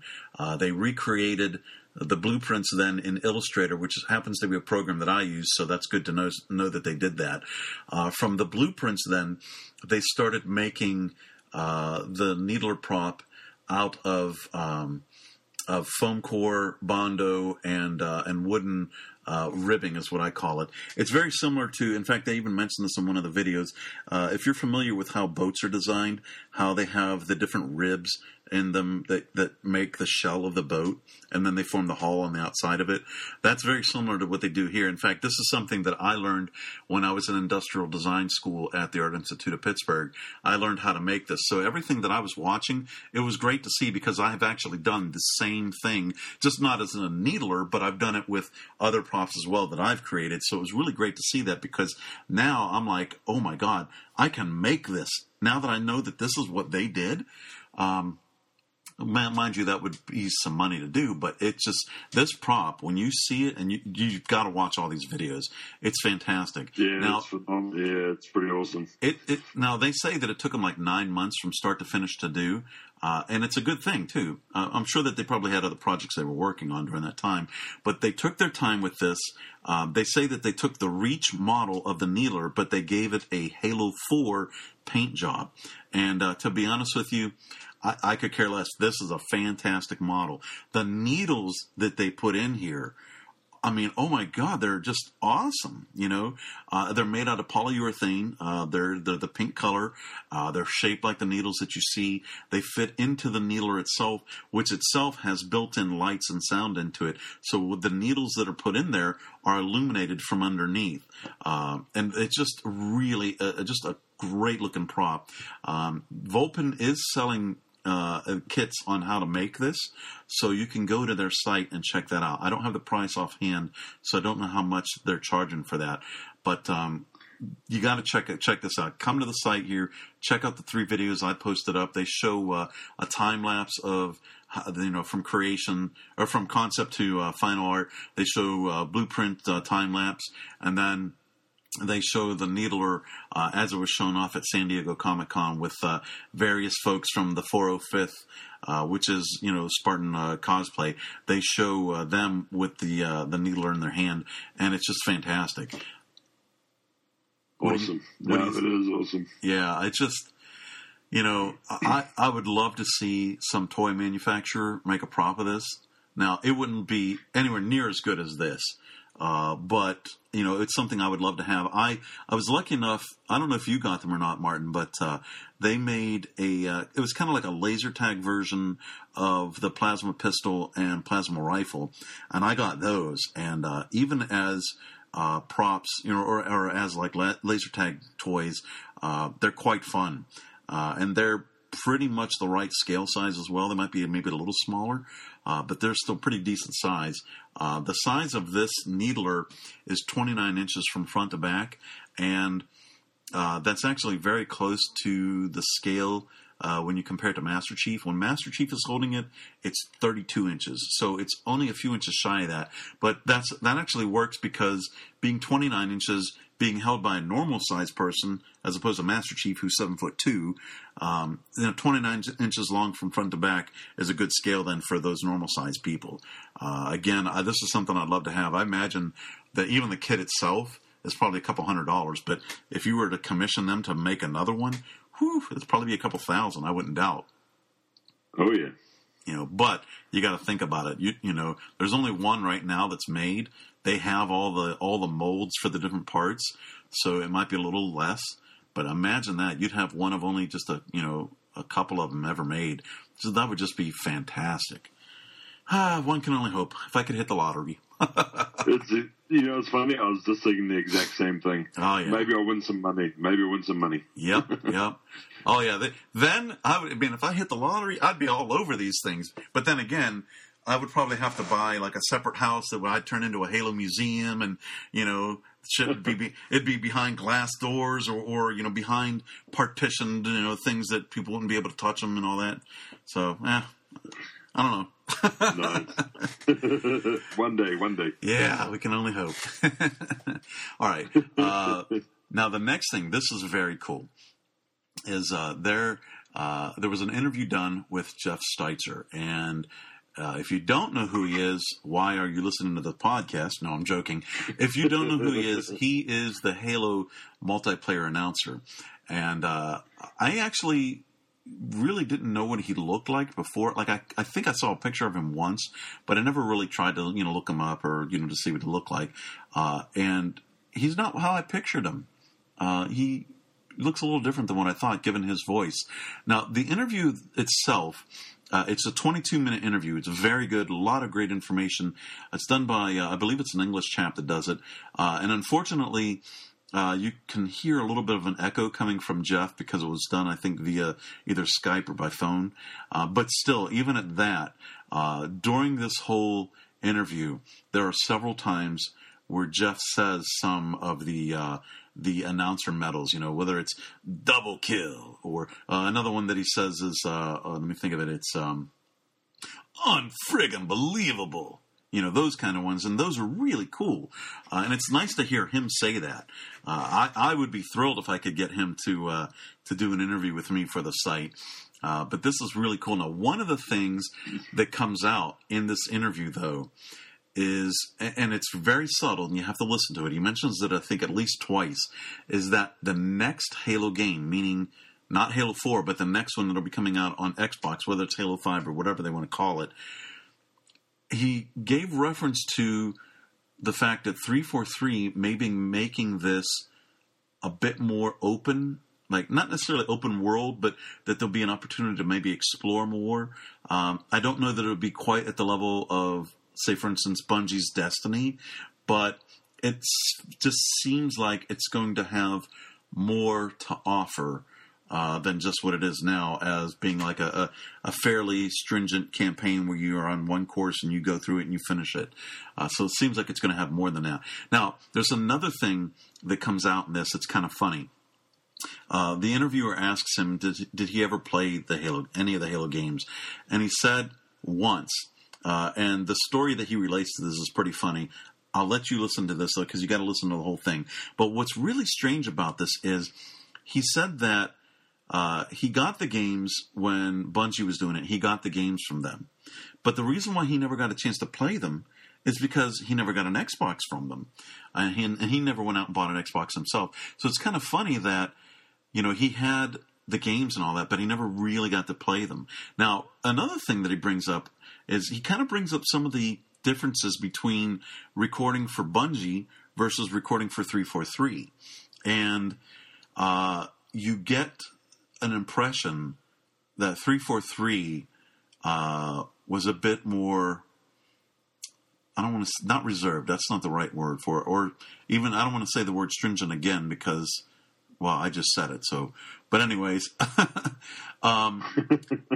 maybe they were a bit more strict, that they were more structured, I don't know about organized, but they were very detailed or very exacting on what they wanted to get from Jeff for Halo 4, whereas it seemed like Bungie was a little bit more loose and more free to allow him to explore things. Because he even mentions the differences between doing the medals between the classic Halo trilogy versus Halo 4, whereas, he was given a little bit more freedom there, and he had a little bit more personality in the classic ones, whereas in Halo 4, they were very specific about how they wanted him to say these things, and it was a bit more regimented. Maybe that's the right word I want to use.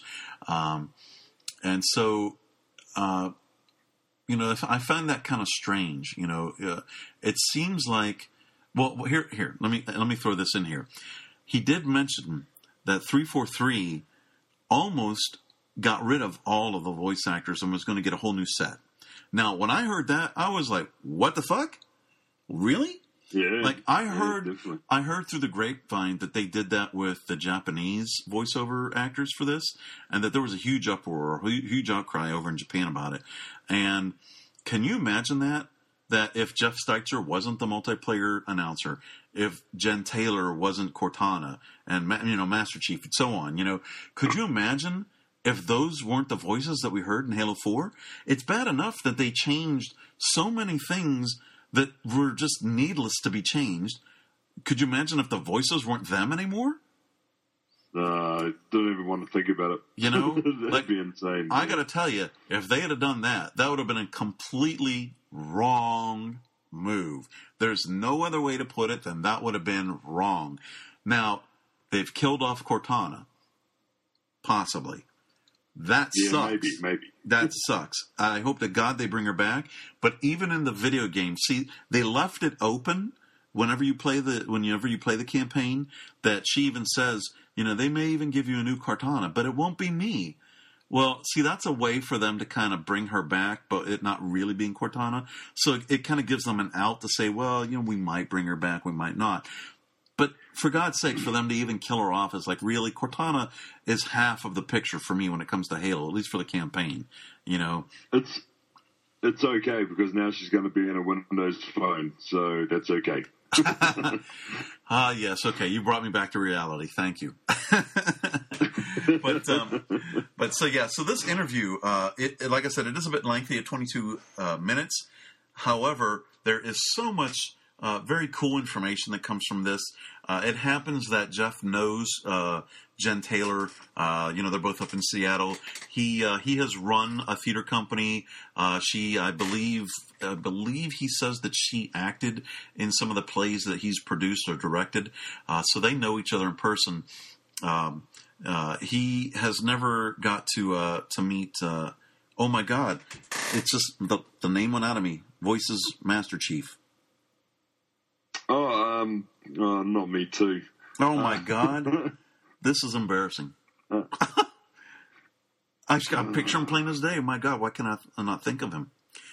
All right, well, it'll come to me. But anyways, he's never met him in person. In fact, he mentions in the interview where he went to Chicago, where the guy's at. He does a radio show there, and he almost had an opportunity to meet him, but I guess he was busy and wasn't able to meet him there. So Jeff hopes to meet him, in the future. In fact, another thing that comes out in the interview is that Jeff was actually going to be the voice for Master Chief at one point, but for some reason or another, they changed that. So now he became the announcer, and Jeff wasn't sure about that. But then when one of the people said to him, Steve Downs. Thanks, Martin. Steve Downs. That's it. Thank you, sir. They said, I believe in the interview, they say something to the effect of that Steve Downs was known a little bit more because of his radio show, and so that's why they gave him the voice of Master Chief.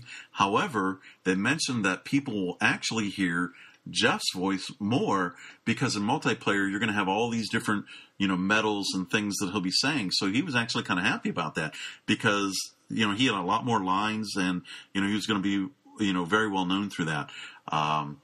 So it's pretty cool. And in fact, when you listen to those medals, it is pretty damn cool. I mean, you got to be honest. That sounds really cool. Another thing, what I'd do if I won lotto or hit the lottery, I'd get Steve Downs or Jeff Steitzer to do my phone messaging on my phone. Oh, hells yeah. Hells yeah. Could you imagine that? That'd be awesome. That would be totally cool.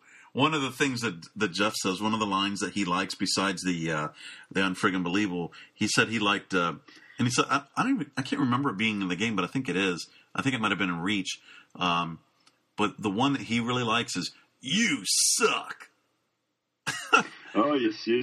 No, I remember downloading that soundbite from hello.bungie.org. Yeah. That is my message alert very briefly, but that's pretty funny. Yeah, so he has some memorable ones. The interviewer asks him, is there anything about the next Halo that he can talk about? And other than those little things he says, when it comes to his lines, like with theater, he remembers the lines because, that's something they have to ingrain into the brain because, they're doing these plays over and over again. But when he does voiceover work, he reads the lines stay there, and literally 5 minutes after he's done the lines, he's forgotten them because he doesn't need to read them again, So, unfortunately, other than what you can expect to be the normal medals, there wasn't anything else that he could really give about, what might be in the next game.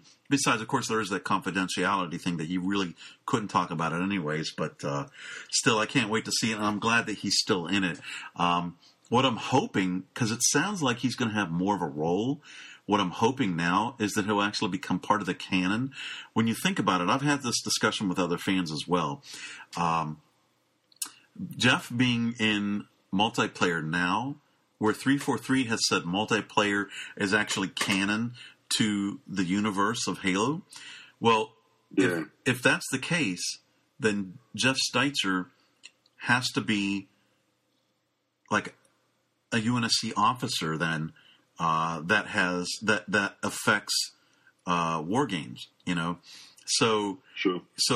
So now does he have a rank? Is he like Captain Jeff Steitzer or something like that? So I'm kind of hoping he gets into the game like that. That'd be kind of cool, It would be. I mean, if Red versus Blue are canon now, the campaign through the Easter eggs, then surely G could be campaigned somewhere. Absolutely. What do you call it? Canon as well. Right.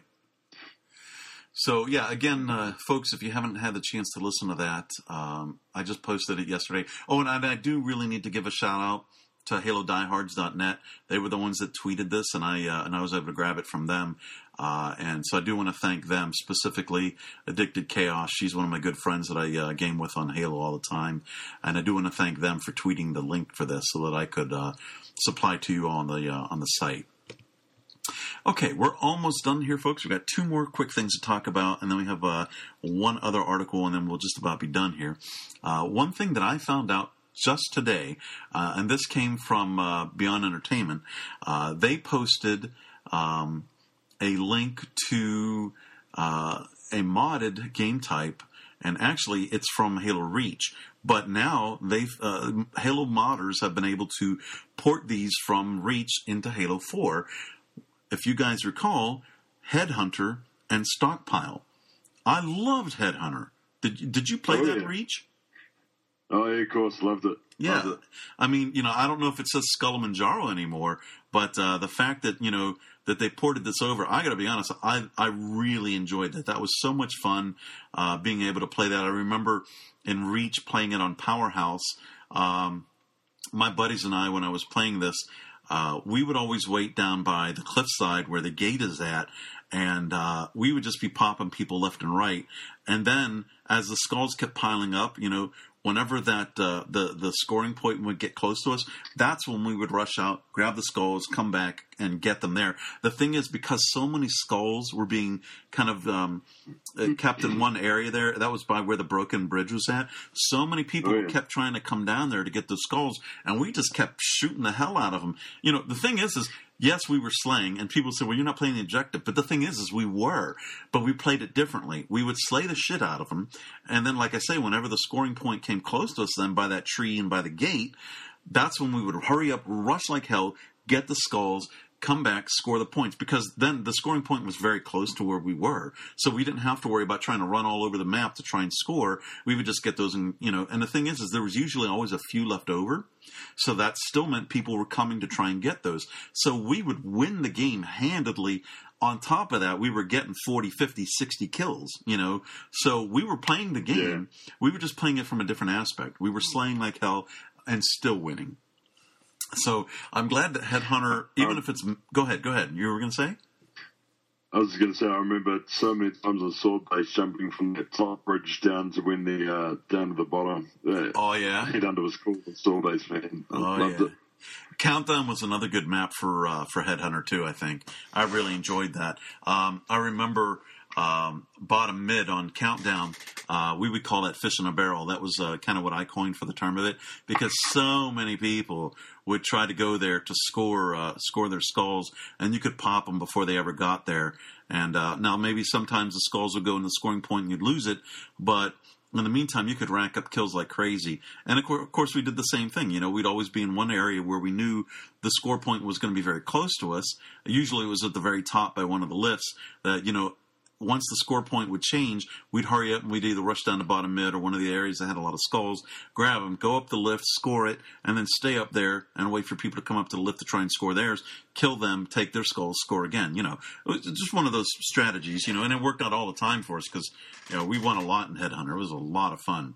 So I'm glad to see that modders have been able to bring this into Halo 4, as well as Stockpile. Now, the video that I watched, it wasn't as clear on Stockpile, but still, you have to wonder, why did 343 get rid of these games? These would have been great to have in Action Sack. They're perfect for Action Sack, or even 4v4 Team Objective. I would love to see these in there, and it's just disappointing. And the only thing that I can think of why they weren't in Halo 4 is because it's a Bungie creation and not a 343 creation. But you got to say, there's got to be a point where you have to say, you know what? You have to be willing to take what came before and move it forward in the game with it. We all know 343 wanted to make Halo its own, but in doing so, they changed so much about Halo and disregarded a lot of what used to be in Halo that you can see in the population that's there now. There's a lot of dissatisfied people, and you could say they're dissatisfied just on the sheer numbers or the sheer lack of numbers that are in the population now. If these game types would have been in there from the beginning, that could have helped. Now you have to say, well, you know what? Now that modders have found a way to bring it in, they need, and I mean 343, needs to bring these into the game officially. Bring it in, just like they did with Minislayer. Minislayer became a game type, Sure. Race is now becoming a game type as well as Rocket Race. Well, you have to think now, Headhunter and Stockpile are going to. Assault just came out the last time we did the podcast. That came out as a modded game type too. So you have to think that these game types are going to come into it. But the thing is now they're coming out just a little too late, and these would have been great to just have had them in there from the beginning. So, we can only hope that they'll make it in. And like I said, I really liked Headhunter. I loved Stockpile. So, I hope to get those game types. Go ahead. You give me Headhunter, Stockpile, and Firefight in the next Halo. That'll be me. Oh, yeah. I missed Firefight. I love Spartan Ops. Don't get me wrong. I enjoy the hell out of Spartan Ops. But Firefight was another one of those great modes that, if you didn't really want to try hard, you just wanted to blow off some steam, play with a couple of your buddies, you go into Firefight and you just have a lot of fun just killing the Covenant, And it was just fun. I just enjoyed it, Oh, yeah. It was one of those things, and I hate to use this word, but I'm going to use it.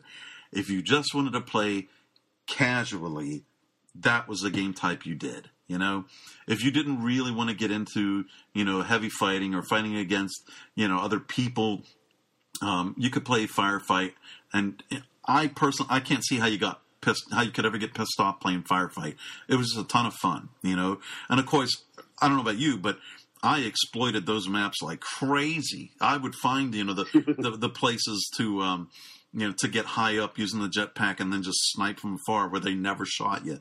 There was a couple places like that. What was the underground base? Glacier, I believe it was. Yep, it was. You got on top of the base all the way up near the top there. Man, you could use a sniper for days up there, Especially if I mean, that was great, use a DMR or whatever, And, they never shot at you, or they rarely did. The same thing like, what was the other one it was outside, it was across from the spaceport there.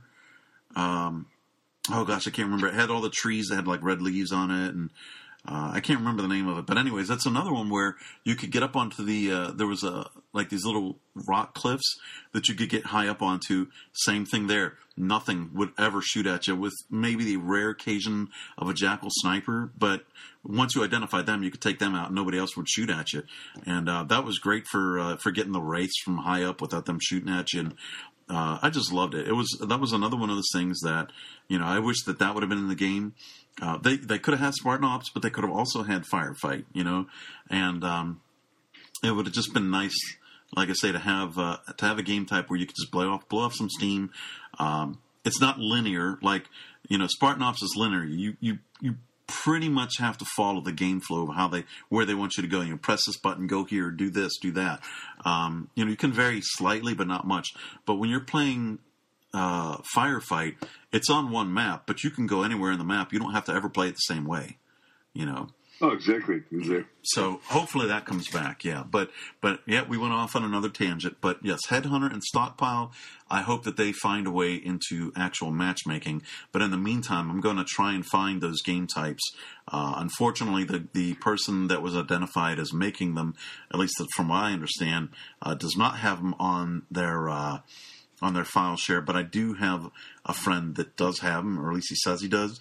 So the next time I get the opportunity, I'm going to try and get them from him. And then on my next Halo Fan Friday League, I will have those as game types that we'll play in customs for fun. So y'all come out for that. 8 p.m. Eastern Time on Fridays is when I have that. And I leave it open so anybody can come in and play it. It's usually custom games unless people want to play matchmaking. Then whatever the game, or however many people there are in the party will dictate which playlist we'll go into. So yeah, that's it for that article. Anything else you want to say on that one? No, good. Okay. All right. The next thing then is just posted as well, is there is now a Halo 4 Master Chief snowboard that is available for pre-order on the Halo Waypoint store. So if you want to check that out now, this is another one of those things. I think it's pretty cool, but I would likely never own because I will never go snowboarding. And so I would only get this to hang it up on my wall. And considering that it costs $500, not really one of those things I would get. It looks cool as hell, but the thing is I just can't imagine anybody getting this and actually using it to snowboard, because like the top portion where your feet are at, it's got the UNSC symbol on it, and you got to think that you would scuff that up, But then the underside, that's the painted side, it has Master Chief's helmet and some very cool looking graphics with, grenades and such on it. You would think that would get torn to shreds too by the ice that you're shredding on, So this is one of those things really that ultimately becomes just a collectible. There's only going to be 100 of them made, and they are for pre-order. You can get them in various sizes. But unfortunately, I think this is going to be one of those things that I'll have to overlook again. Even if I had the money, it looks cool, but I just couldn't justify it, But it's there. There's I give a lot of technical information about what it's made from and all that kind of stuff on the blog, so go check that out.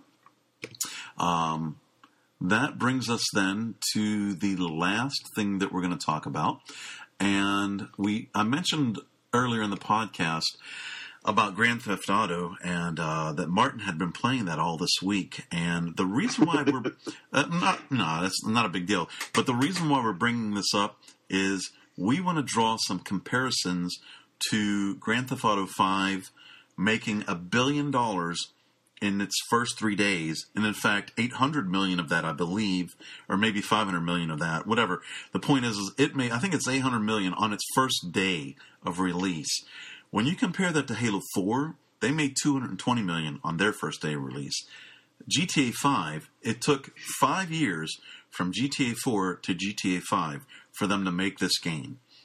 And in those 5 years, they spent, what did you say? It was like 227 million to make the game? 276 million to create the game. Okay. So it cost them that much to make the game. However, they made that back and then some. They made nearly 4 times that much in 3 days. And they're not done. That was only in the first 3 days. The game's been out, what now, a week now? Or almost a week? Yeah. They're still making money off this game. And here's the fun part. That's only the campaign part that's been released. Multiplayer is getting ready to release. What would you say it was? October 1st. October 1st. So, yeah. You got to think they're going to pick up even more than when multiplayer comes out. Now, this is something then that you and I, Martin, we talked about before we started the podcast. all major gaming franchises, not just Halo, need to learn something from this. That studio took 5 years to make it. Cost a lot of money. But it was a franchise that people loved.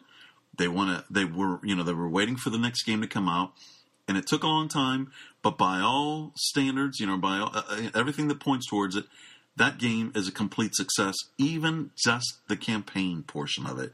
You've played it, and you've told me enough about it. I've heard from other friends as well. In fact, I think I mentioned it earlier that, half of my friends that are online at the particular time I'm playing are playing GTA 5 now. Most of those played Halo before GTA 5 came out, and now they're playing GTA 5. And, that's one reason why, it's another reason why we see a drop in Halo population. But, you got to think, those folks, they got the game, now they're playing it excessively, they're playing it like crazy. This game made so much money, and it has so much to offer. Besides just playing the regular campaign portion of it, from what I've learned, you can race, whether that be like a ski jet. You can use cars, motorcycles. You can use jets. You've told me that you've already flown in the game. You've flown a jet, a blimp, and a helicopter. Of course, there's all the crime and all that stuff that you do in the game. That's what the game revolves around. You can also go diving in their lake there, and there's sharks and other things that you can see. I guess apparently in the previous games, whenever you went swimming, you could only swim on top of the water. In this game, you can swim in. You can actually dive down, get scuba gear and dive down into the water. So there's so much to explore here. And again, that's just campaign. Go ahead. You can go hunting. You can go. Obviously, bank robbing is a part of the game, but there's so many mini games. You can play four-player tennis games when the online portion comes out. You can play golf, like a whole round of golf, apparently. Yeah. So when you think about how big that game must be to be able to incorporate all these mini games into the point of having whole golf courses, you can see where the money's gone into making that game. And there's also a map editor, too, so you can create your own races in there, too, There's also, as we talked about it, there's 3 main characters, so you can essentially play the campaign 3 different ways, even though there's portions of it where, they interact with one another. Oh, exactly, yeah. So the 3 main characters alone, you can chop and change from at will. Like on the fly, you don't have to. You're not stuck with playing that character's perspective. So you could be driving a car, think, "Oh, I might go and play with Trevor for a little bit." So then you just change to Trevor on the fly, and he'll be back at his house. You can go do something with him. It's amazing how deep and how much work's gone into it. And see, and this is the thing that we as Halo fans were curious about and a bit worried about.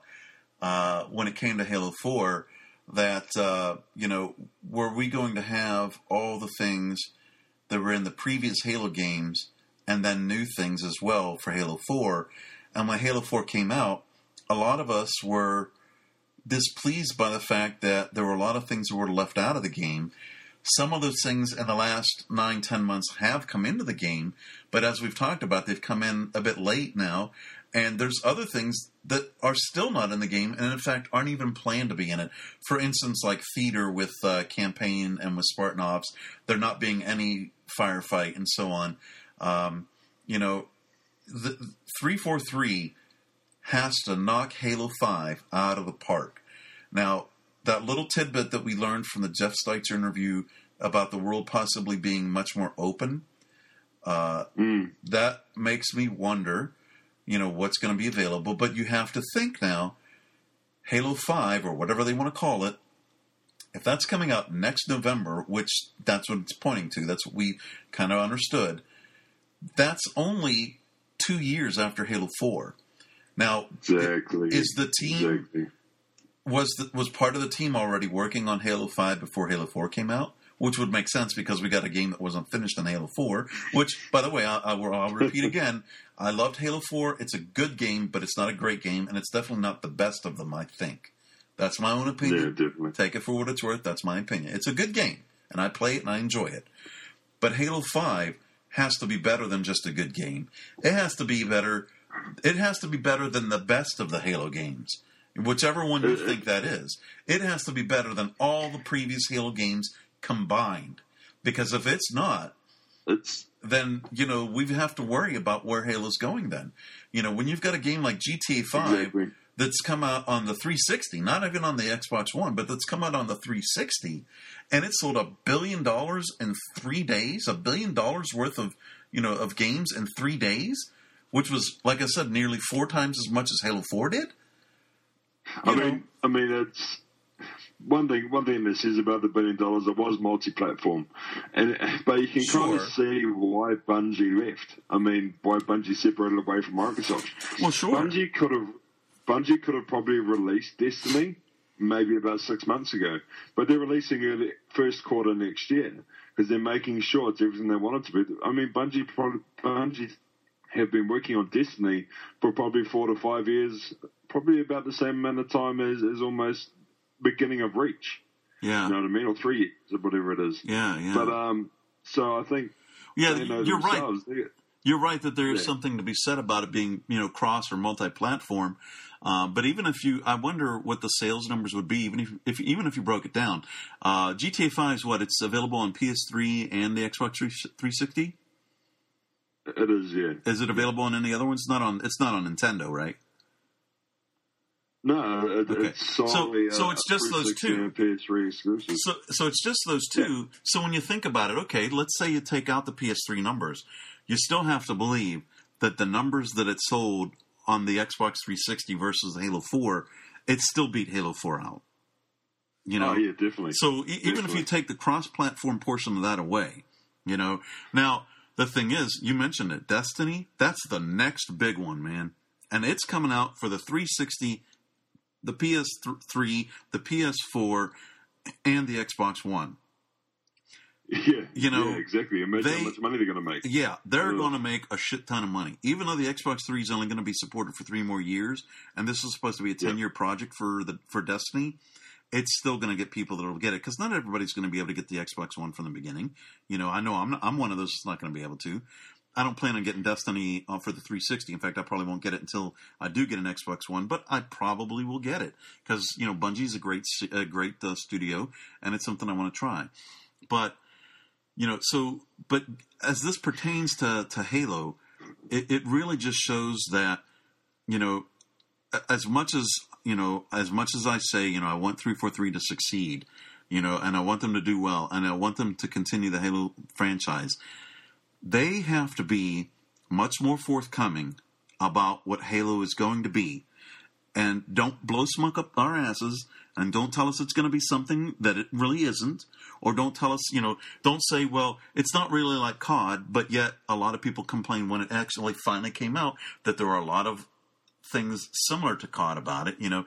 Look, don't do that. Just tell us what the game's going to be, what it really is, and not what you want to spin it to be.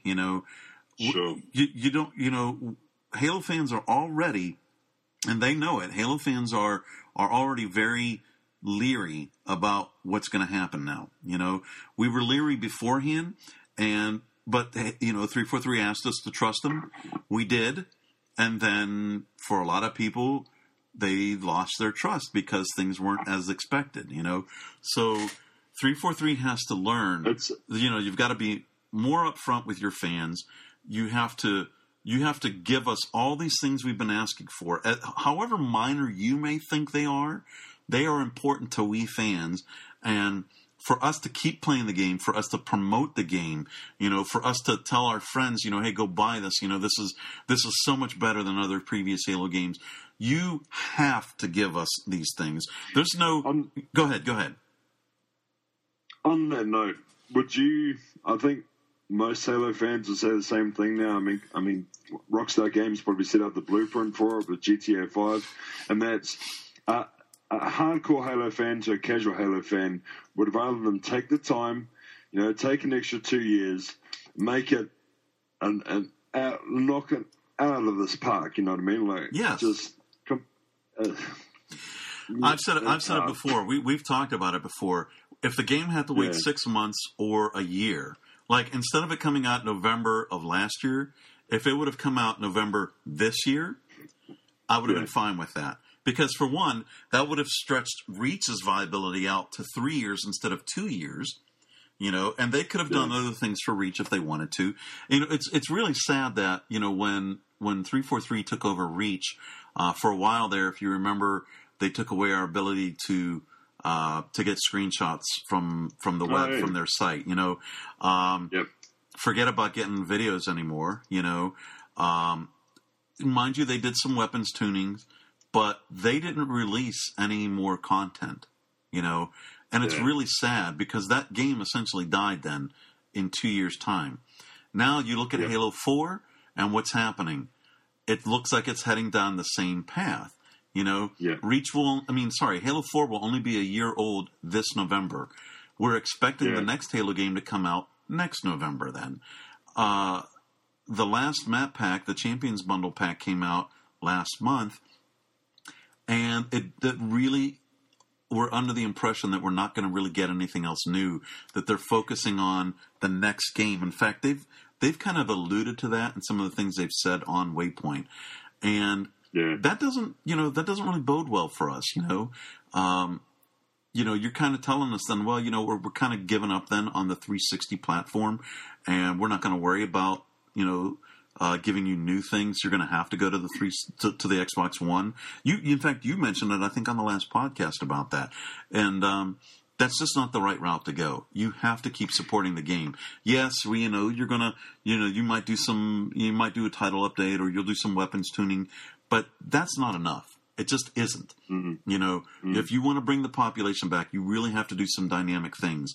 So if you're not going to do it for Halo 4, you absolutely have to do it for Halo 5. In fact, on that note, I forgot to mention this during the recap of the LAN. When Ghost Yami was there, for a few weeks prior to the LAN, I had been asking, friends and fans and so on, for their input on what they would like to see either changed in Halo 4, or if it's not possible to change it in Halo 4, what they'd like to see happen in Halo 5 or whatever they want to call the next game. And I was able to give Ghost 2 pages worth of suggestions for things, again, as they could either happen in Halo 4 to either retain or get back some of the community that they've lost. And again, if those things wouldn't work for that, for 343 to then consider them for the next game. Again, as much as 343 wants to make Halo their own, it's really, this is going to sound odd, I guess. It's not their own. Yes, they're the caretakers of it. And yes, they're the ones developing it. But we are the consumers. We are the ones who are buying the game. We are the ones that will keep you employed. If you don't listen to what we want, and I know they're going to say, well, the Halo Waypoint community, those people that come on there, that's a small portion. Yes, it's a small portion of the players, but the portion of the players are already small as it is. So you have to listen to your vocal portion, because those are the ones that are going to relay it to their friends who are not the vocal ones, who might be the more casual ones. And they're the ones who are vocal are going to be the ones that say, get this game now because it has this. It has this. These new game types are in here, or they brought back this mode, or, that kind of thing. If you don't do that, 343, you're going to shoot yourselves in the foot, you're going to hurt the Halo community, and you're ultimately going to hurt the Halo franchise. And yes, I am one of those vocal ones, and I do support you. I want you to do well, but you have to listen to us too. I think the scary thing is that 343 have made me into being a pessimist as to where they're going. That I'm not optimistic about where it's heading currently, and I don't want to be that way. I want to be hopeful and happy with where they're going. I want to be optimistic about their future and what they're doing to Halo.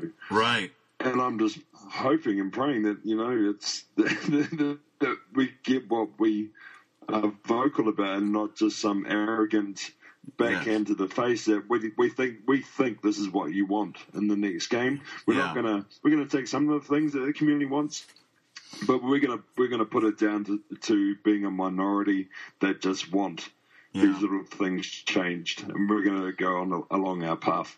Right. And that's the arrogance that's scaring me to being a pessimist. Yeah, and unfortunately, that's a feeling of a lot of the community out there.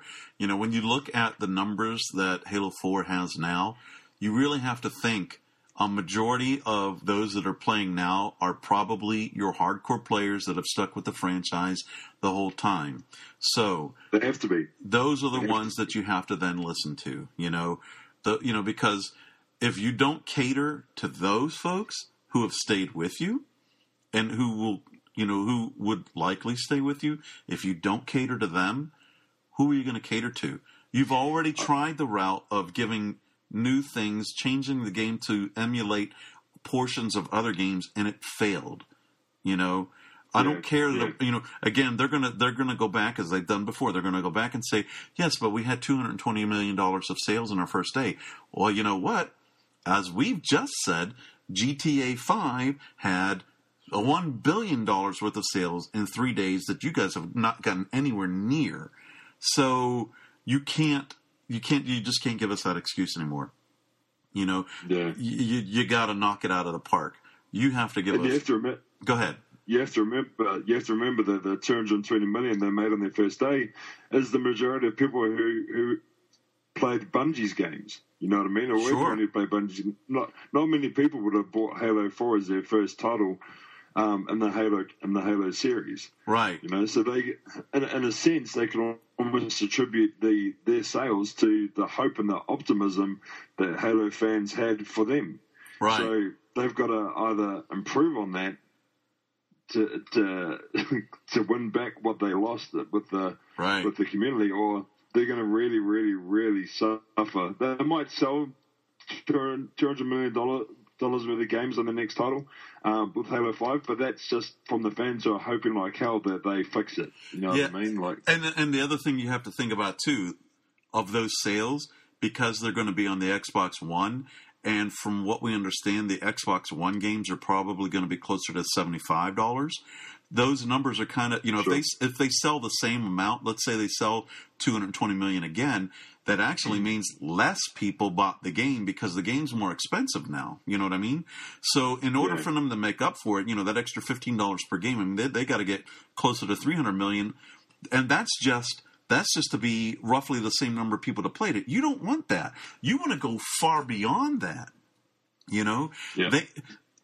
I'll be honest with you. If Halo 5 does not make $500 million, at least $500 million, even let's say in the first month. I mean, let's not get crazy and think it's going to be, GTA 5, which I would be ecstatic if it did, by the way. But let's say even in the first month, if they don't hit $500 million, you got to really start to worry. No doubt. Go ahead. I think you've got to be worried anyway, regardless, because of their small time allotment they've given themselves. True. You know what I mean? Why? If a game's coming out in November, they've already pigeonholed themselves into having less development go into the game, so you're going to run into the same issues next time, unless they have an open beta and so on and so forth with the things the community have poured themselves out to them about. But they've already pigeonholed themselves already. And, we've talked about this before. Who's to blame for that? You cannot blame we, the consumers. We are the ones that buy your game.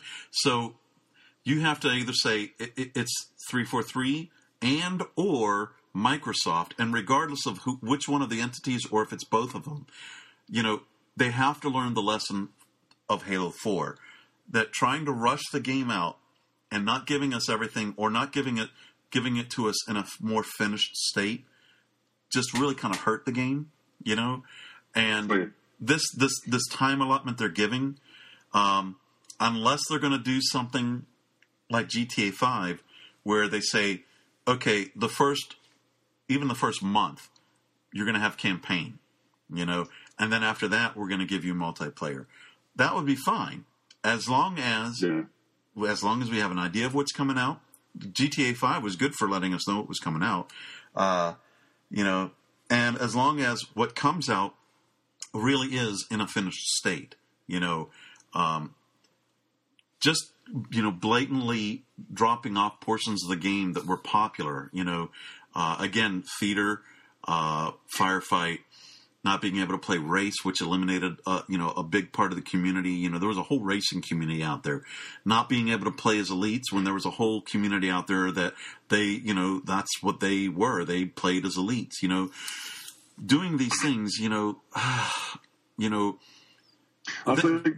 Go ahead. I think another thing that's scary to me is, if you remember, Halo 3 didn't launch until 2007, and that was how many years after Xbox 360 launched? Right. And I mean, that was a pretty good title. But coming out in November, even next year, is still so early into the Xbox One development stage that, right, if you look at maybe 3 years down the line, 4 years down the line, when potentially they're going to have more of a grasp on the tech and the stuff that the One's able to do, right, that the Halo there will automatically be a better game because of the time development. Right. But the fact that they're rushing out the technology and they're rushing out their game scares me even more. Yeah. The fact that they're not going to be able to utilize what the One's actually going to be capable of.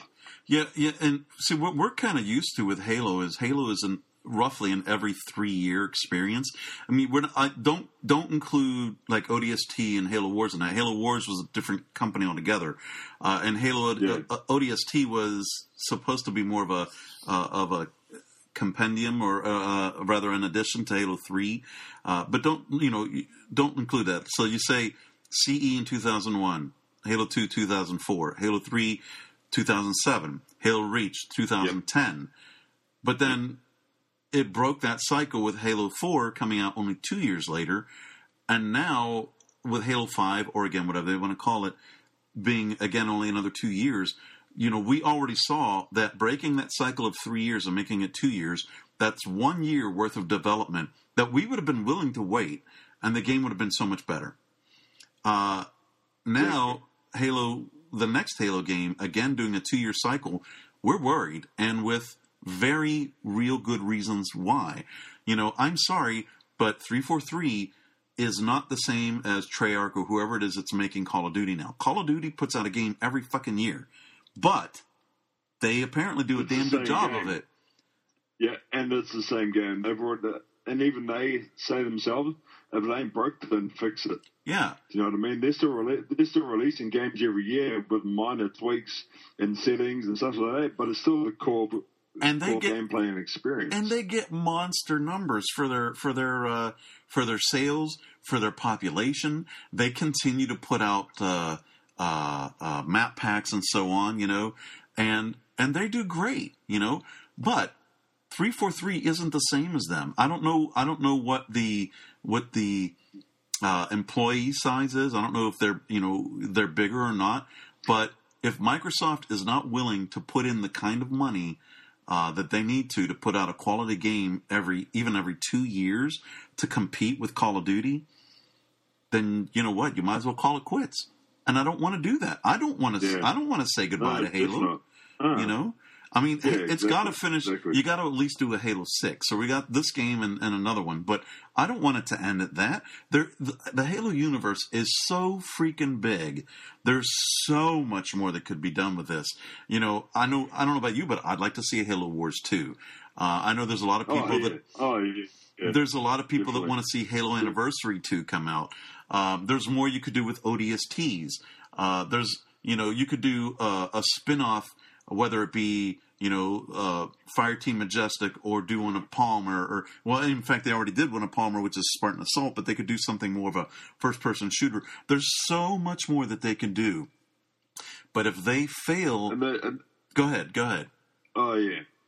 I was just going to say, onto that point, if they fail, I mean, the fact that I think we've spoken about it so much, Podtaker has spoken about it so much, is that if they really don't hit this out of the park, I think it's safe to say, with that much competition out there, man, it's going to be hard to come back from. I mean, regardless. This is a must win situation that need to come through on. If they don't, then they're going to lose everything that Bungie established for one. Yeah. And two, they're going to be blowing themselves out of any future profit or any future games that they could possibly make. Yeah. And you know what's sad about this is Bungie is kind of laughing now. You know, they were able to split away from Halo, the game that they made a complete success, and they're able to laugh away at this now because they know that Destiny is, you know, by and large going to be a hit. The fact that they're able to put it out for both PlayStation and Xbox, they know that their numbers are going to be huge. But, you know, Bungie has already established themselves as a premier developer, you know, so they've already got their built-in fans. And already telling the fans that, you know, hey, this is a 10-year project. We're going to continue to develop it. And they've been very vocal about what the game's going to have, you know, what's coming up, the kinds of things you're going to be able to do, the accessibility to the, areas, the opportunity to change your character to, you know, all these things, you know, the open world feeling of it. You know, they've already been so open about it, and yet there's still so much to learn about it. But they've got people excited about it, you know, because they've been very open about a lot of the things that's going to come with this game. You know, that's another thing. Again, 343, you have to do that. You can't be so secretive. You did that in the last game, and it, you know, people wanted to know more and kept begging you to know more about the game. And now we know that you couldn't say much more about it because you weren't finished with it. And that hurts. It hurts you and it hurts us as fans. It makes everybody kind of look foolish then, you know? Like, you know, we wanted to know more, and instead of them just saying, look, you know, we don't have more to give because we're not finished, you know? I mean, they couldn't say that. Exactly. I think Bungie established such a good job with getting our trust that we haven't even played Destiny. There's no open beta as far as we know yet. Yeah. And we're already believing that they're going to knock it out of the park because they established that kind of trust. Right. 343 haven't established our trust yet, and I'm scared that they never will because of the time lapse that they're putting into the next game. Yeah. That's what scares me the most. Yeah. So, you know, so getting back to this, because we kind of went off on tangent a little bit there. So getting back to what we were saying then, you know, with regards to like the comparisons with GTA 5 and Halo 4, if 343 doesn't learn something from the success of GTA 5, you know, whether it be the timetable of development or, you know, or the information it releases, if they don't learn something from that, you know, and make something of it, then it's just going to hurt everybody. It'll hurt themselves. It'll hurt the community. It'll hurt the franchise. As I said before, I think Rockstar have now laid the blueprint for every successful possible game that is to come.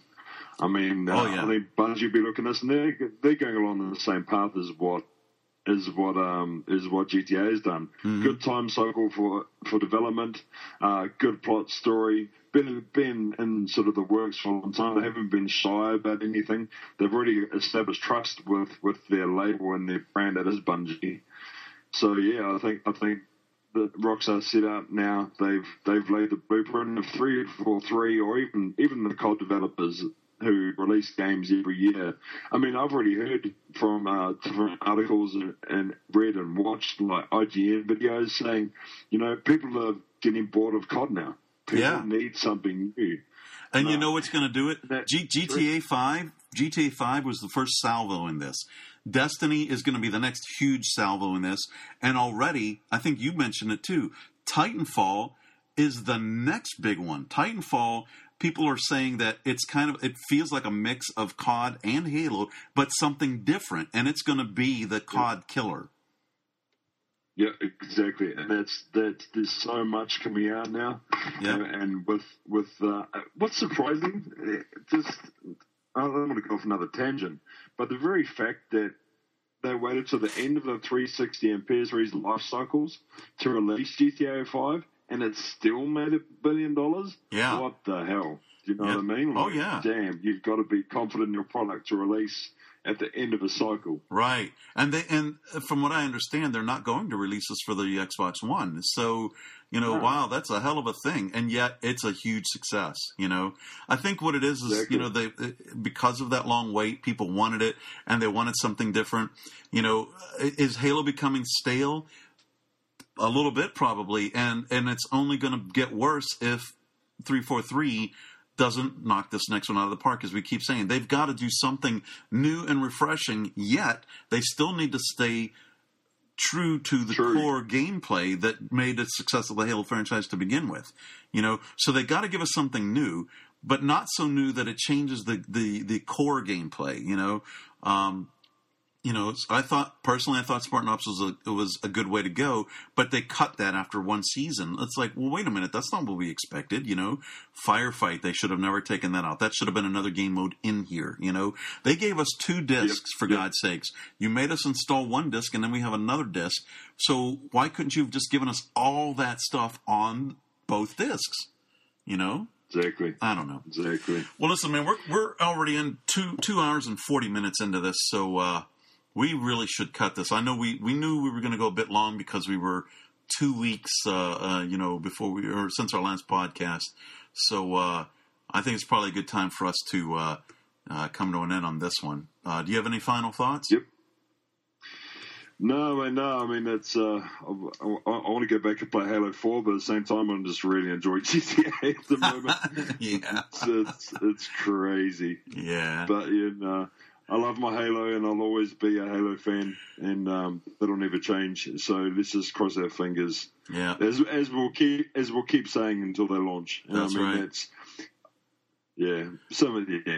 Right.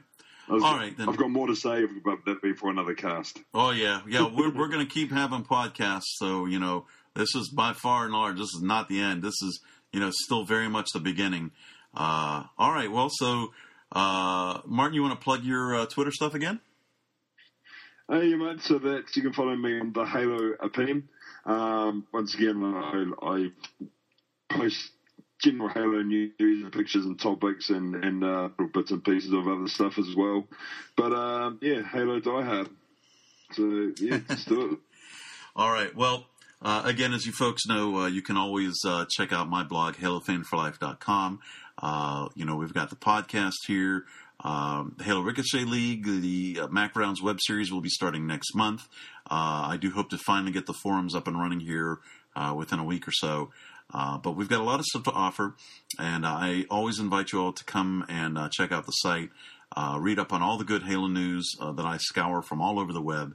And thank you very much for listening to this. Well, I know this is a long podcast. I hope you got through it all. And thanks again for listening. And we'll see you next time. And as always, just stay true to being a Halo fan. And we are out of here.